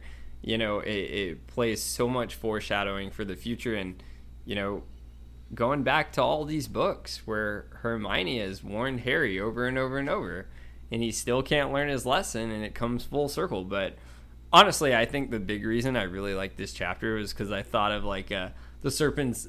How do you say it? Serpencentra. How do you say that spell? Secum Sempra. Secum Sempra. So I imagine like Secum Sempra, ha! Just blast him back and cut him in two, like Frieza going in 4 different ways. It just disappears into the abyss. It was like, ha! It was like one of those Dragon Ball Z moments. Do you realize you're up against the perfect weapon? It was great, but man. Dude, fantastic. The crazy thing is, but yeah, no. I think in the end, it probably should have been like one of those average chapters. But because of that, like using it out of nowhere, that Trunks draw the sword moment. It was badass. But yeah, man, that brings us to plot holes. Do you have any plot holes? I want to clarify my thought on that too. I thought because like I want to make sure that people understand how serious this spell was. Snape had to go over him 3 times with like the counter curse thing. Like it went over like 1 to stop the bleeding, 1 to start knitting, and then once more to like really get it like. So, I mean, obviously Snape knows what it is because I'm not going to say why Snape knows what it is. But, like, you know, it was serious. He had to perform the counter curse 3 times over his body or else Malfoy might not be here, man. So, that's what I'll leave that. That is a very serious spell, and Harry done fucked up. But anyways. To prove your point real quick, just before you say that, I mean, think about it this way. Think of all the times Harry has been in trouble with the crew, you know, the whole crew daddy, the whole golden trio here, all the times he's been in trouble out of all the 6 years, when has, no matter what it has been with detention, when has McGonagall ever said you should have been expelled? Like, think of all the time, like, that should tell you right there, even to the hearing and all that, right? Like, when has a faculty member actually said to him, like, you should have been expelled? Like, of course, Snape says it to him all the time. And Philosophers and Sorcerer's Stone, like, or was expelled, but, you know, they were kids. When has an actual faculty member ever been like, Snape? You know, you got lucky there. Snape with the car when they drove it in the second year said they should have been expelled when they remember like the flying car. Snape has it out. Snape has had it out for Harry forever, so. You know, yeah, but McGonagall. Well, I mean, as far as like someone that's not like had it, for even with like Umbridge, McGonagall was like, you gotta watch your temper and all that. But when has like McGonagall ever, to like the point she's seen, Harry mess up so many times, been like, like this one could have done it for you. Like maybe you should have thought about what you did. But yeah, man, I'll let you take it away. So the plot hole that I have, and guys, if you remember from our very, very first episode that we did in the Harry Potter arc, I brought this up in the plot holes portion of Harry Potter and the Sorcerer's Stone. But on page 446, where Dumbledore mentions, Lord Voldemort wanting the Defense Against the Dark Arts position, and how he said, that was definitely what he was after, because we haven't been able to keep Defense Against the Dark Arts teacher for longer than a year since I refused to post Lord Voldemort. Well, that's not true, because I remember when I talked to you guys about this before in Sorcerer's Stone, Fred and George were discussing and telling Harry and Ron about how Professor Quirrell was as a teacher, which Fred and George would not have known if they not had him as a professor before Harry and Ron arrived at Hogwarts the year before, because this is Harry and Ron's first year talking about Sorcerer's Stone. So clearly, right. Professor Quirrell had been there longer than just 1 year, because Fred and George were like, yeah, he's kind of like a startled, scared little guy. I don't remember the exact quote. I'll find it, and if I need to, but I had it in my old one there. But yeah, in Sorcerer's Stone, Fred and George mentioned how Professor Quirrell acted as a teacher, meaning they must have had him before Ron and Harry arrived at Hogwarts, making it impossible for him to only have been there 1 year. So that's my plot hole. My only question to that would be, which I think that's a really good one, like, was he the Defense Against the Dark Arts professor the whole time, though? Like, maybe we don't know. Like, not giving anything away at all, but you can see where my mind's going. We just got, what I'm gonna do, became Defense Against the Dark Arts professor. I mean, people do change positions, so maybe he was like something else. But everyone Snape else has been potions master for who knows how long. Everyone else has kind of had their position, though. Professor Sprout has been the herbology teacher. Trelawney's been the divination teacher. McGonagall said she's been in her post over 16 years. Remember when what's her face? Dolores Umbridge asked McGonagall about her post, so she's been the Transfiguration teacher for 16 years, meaning Quirrell couldn't have taken that post. Like, what's the other one? Charms. Professor Flitwick's been there for 11 years, something crazy like that. Like, so there's no other position for him to have been in. Like, what other? Right. Yeah, that was easy. Yeah, I mean, think about it. You can even audit this by when, remember, Umbridge was doing her audits, and they were saying how many years they've been there. Yeah. So, and 100%. I think, though, for the audience, what I'm going to do, because I think y'all deserve this, I'm going to go grab the Sorcerer's Stone book right now and find the exact spot where that was, so I can actually give the exact quote, so that way I'm not just speaking for my health. I know I could go back and point to it in our old episode, but I'm going to go grab this off my shelf real quick, and I'm going to go find that little spot, and we're going to give it to him. Yeah, no, I think that's a great idea. Me personally, I didn't really find any major plot holes or anything. One thing I really love about this book is it is so detailed and really brings everything in full circle. And I mean, I just really didn't we go all the way back to like Sorcerer's Stone and Chamber of Secrets, and it's easy to find knickknacks here and there, but I gotta give her credit. Like, there's a few things like you're saying, but overall, I mean, I really think it's true. Like, it's a very good book series. Like, I can't really find any major plot holes to the point I was like, this is ridiculous or anything. Now the movie, that's a whole nother story. I'm sure we'll get to that at a few weeks. But I didn't have any problems with it. So, were you able to find that book over there? So I have the book. I have it in my hand. Now it's all about finding the proper chapter where they said this darn thing. So let me find that.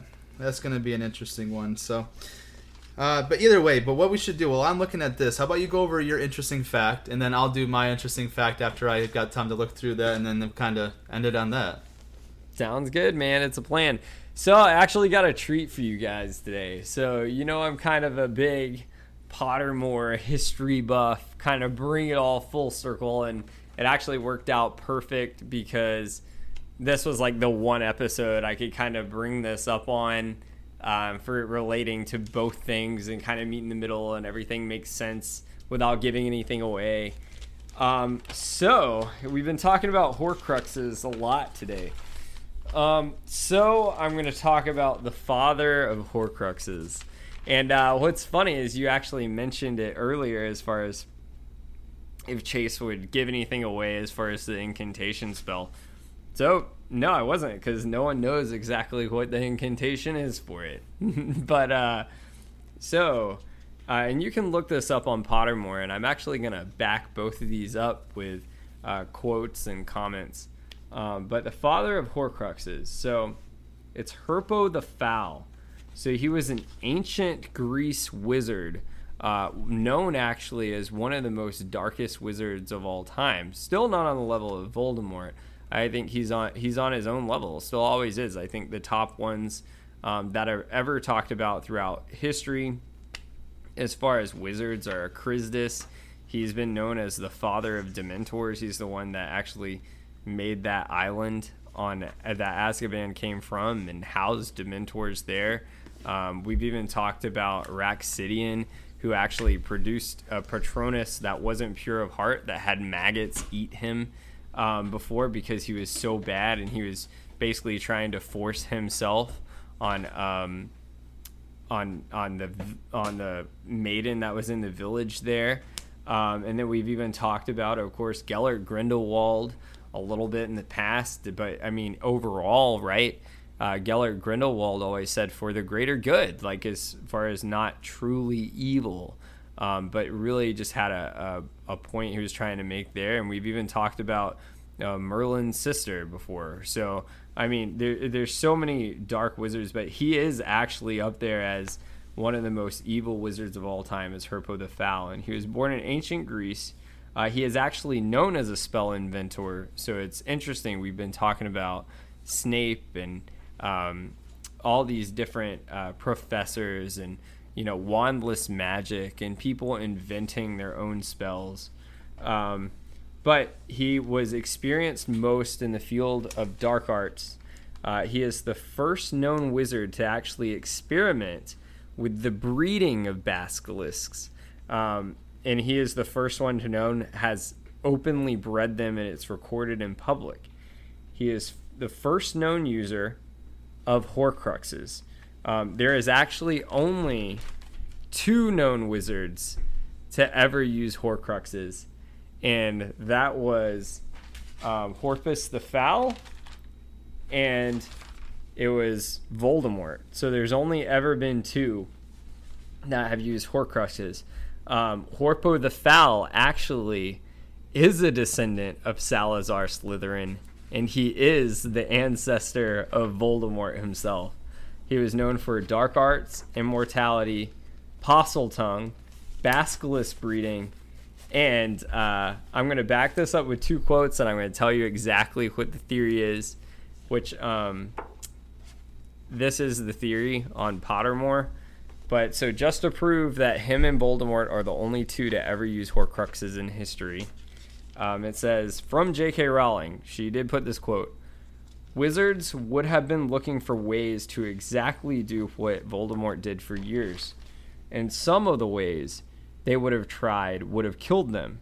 So I would imagine that there would be many parallels here, such as a Horcrux splitting atoms and being very good and very bad in the world. I do imagine other people besides Voldemort would have tried, even though they couldn't have accomplished this. I think if there was a name to think of any people trying this for a long time, maybe they would have succeeded. Most wouldn't. But in an attempt, there have only been 2 wizards in history to ever do this. 1, the Dark Lord, and 2, Horpus the Foul. And that's on Pottermore. And the other one to back up his basilisk breeding, this is actually from Newt Scamander, and you can find this in the book Fantastic Beast.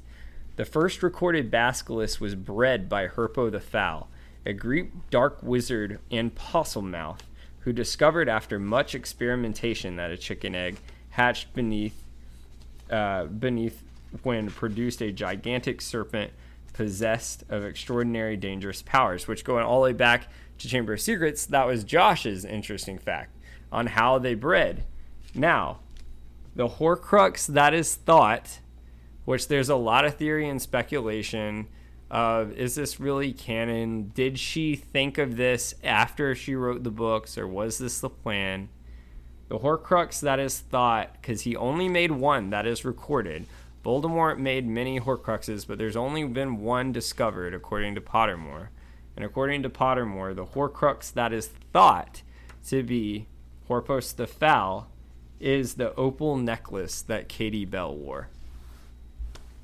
And, were you able to find that by any chance? I sure was. Nice. I sure and was. With that, you want to give us your interesting facts and then pull that up in the book there?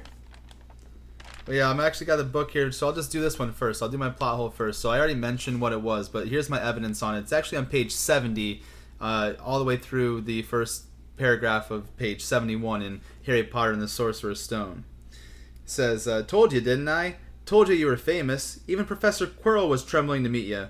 Mind you, he's usually trembling. Is he always that nervous? Oh yeah, poor bloke. Brilliant mind.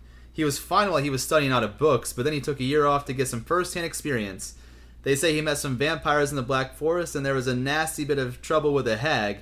Never been the same since. Scared of the students. Scared of his own subject. Now, where's my umbrella? How are you going to be scared of students and scared of your own subject if you haven't taught it? Yeah. Mm-hmm. So that's it. So there's a little thing there. Yep. So clearly, Professor Quirrell has at least done one other year as a Defense Against the Dark Arts teacher, making it up to 2, meaning they were wrong when saying he was not able to hold a Defense Against Art teacher any longer than 1 year in page 446 in Harry Potter and the Half-Blood Prince. So that's awesome. Is done there. I'm glad that we were able to kind of put that to rest.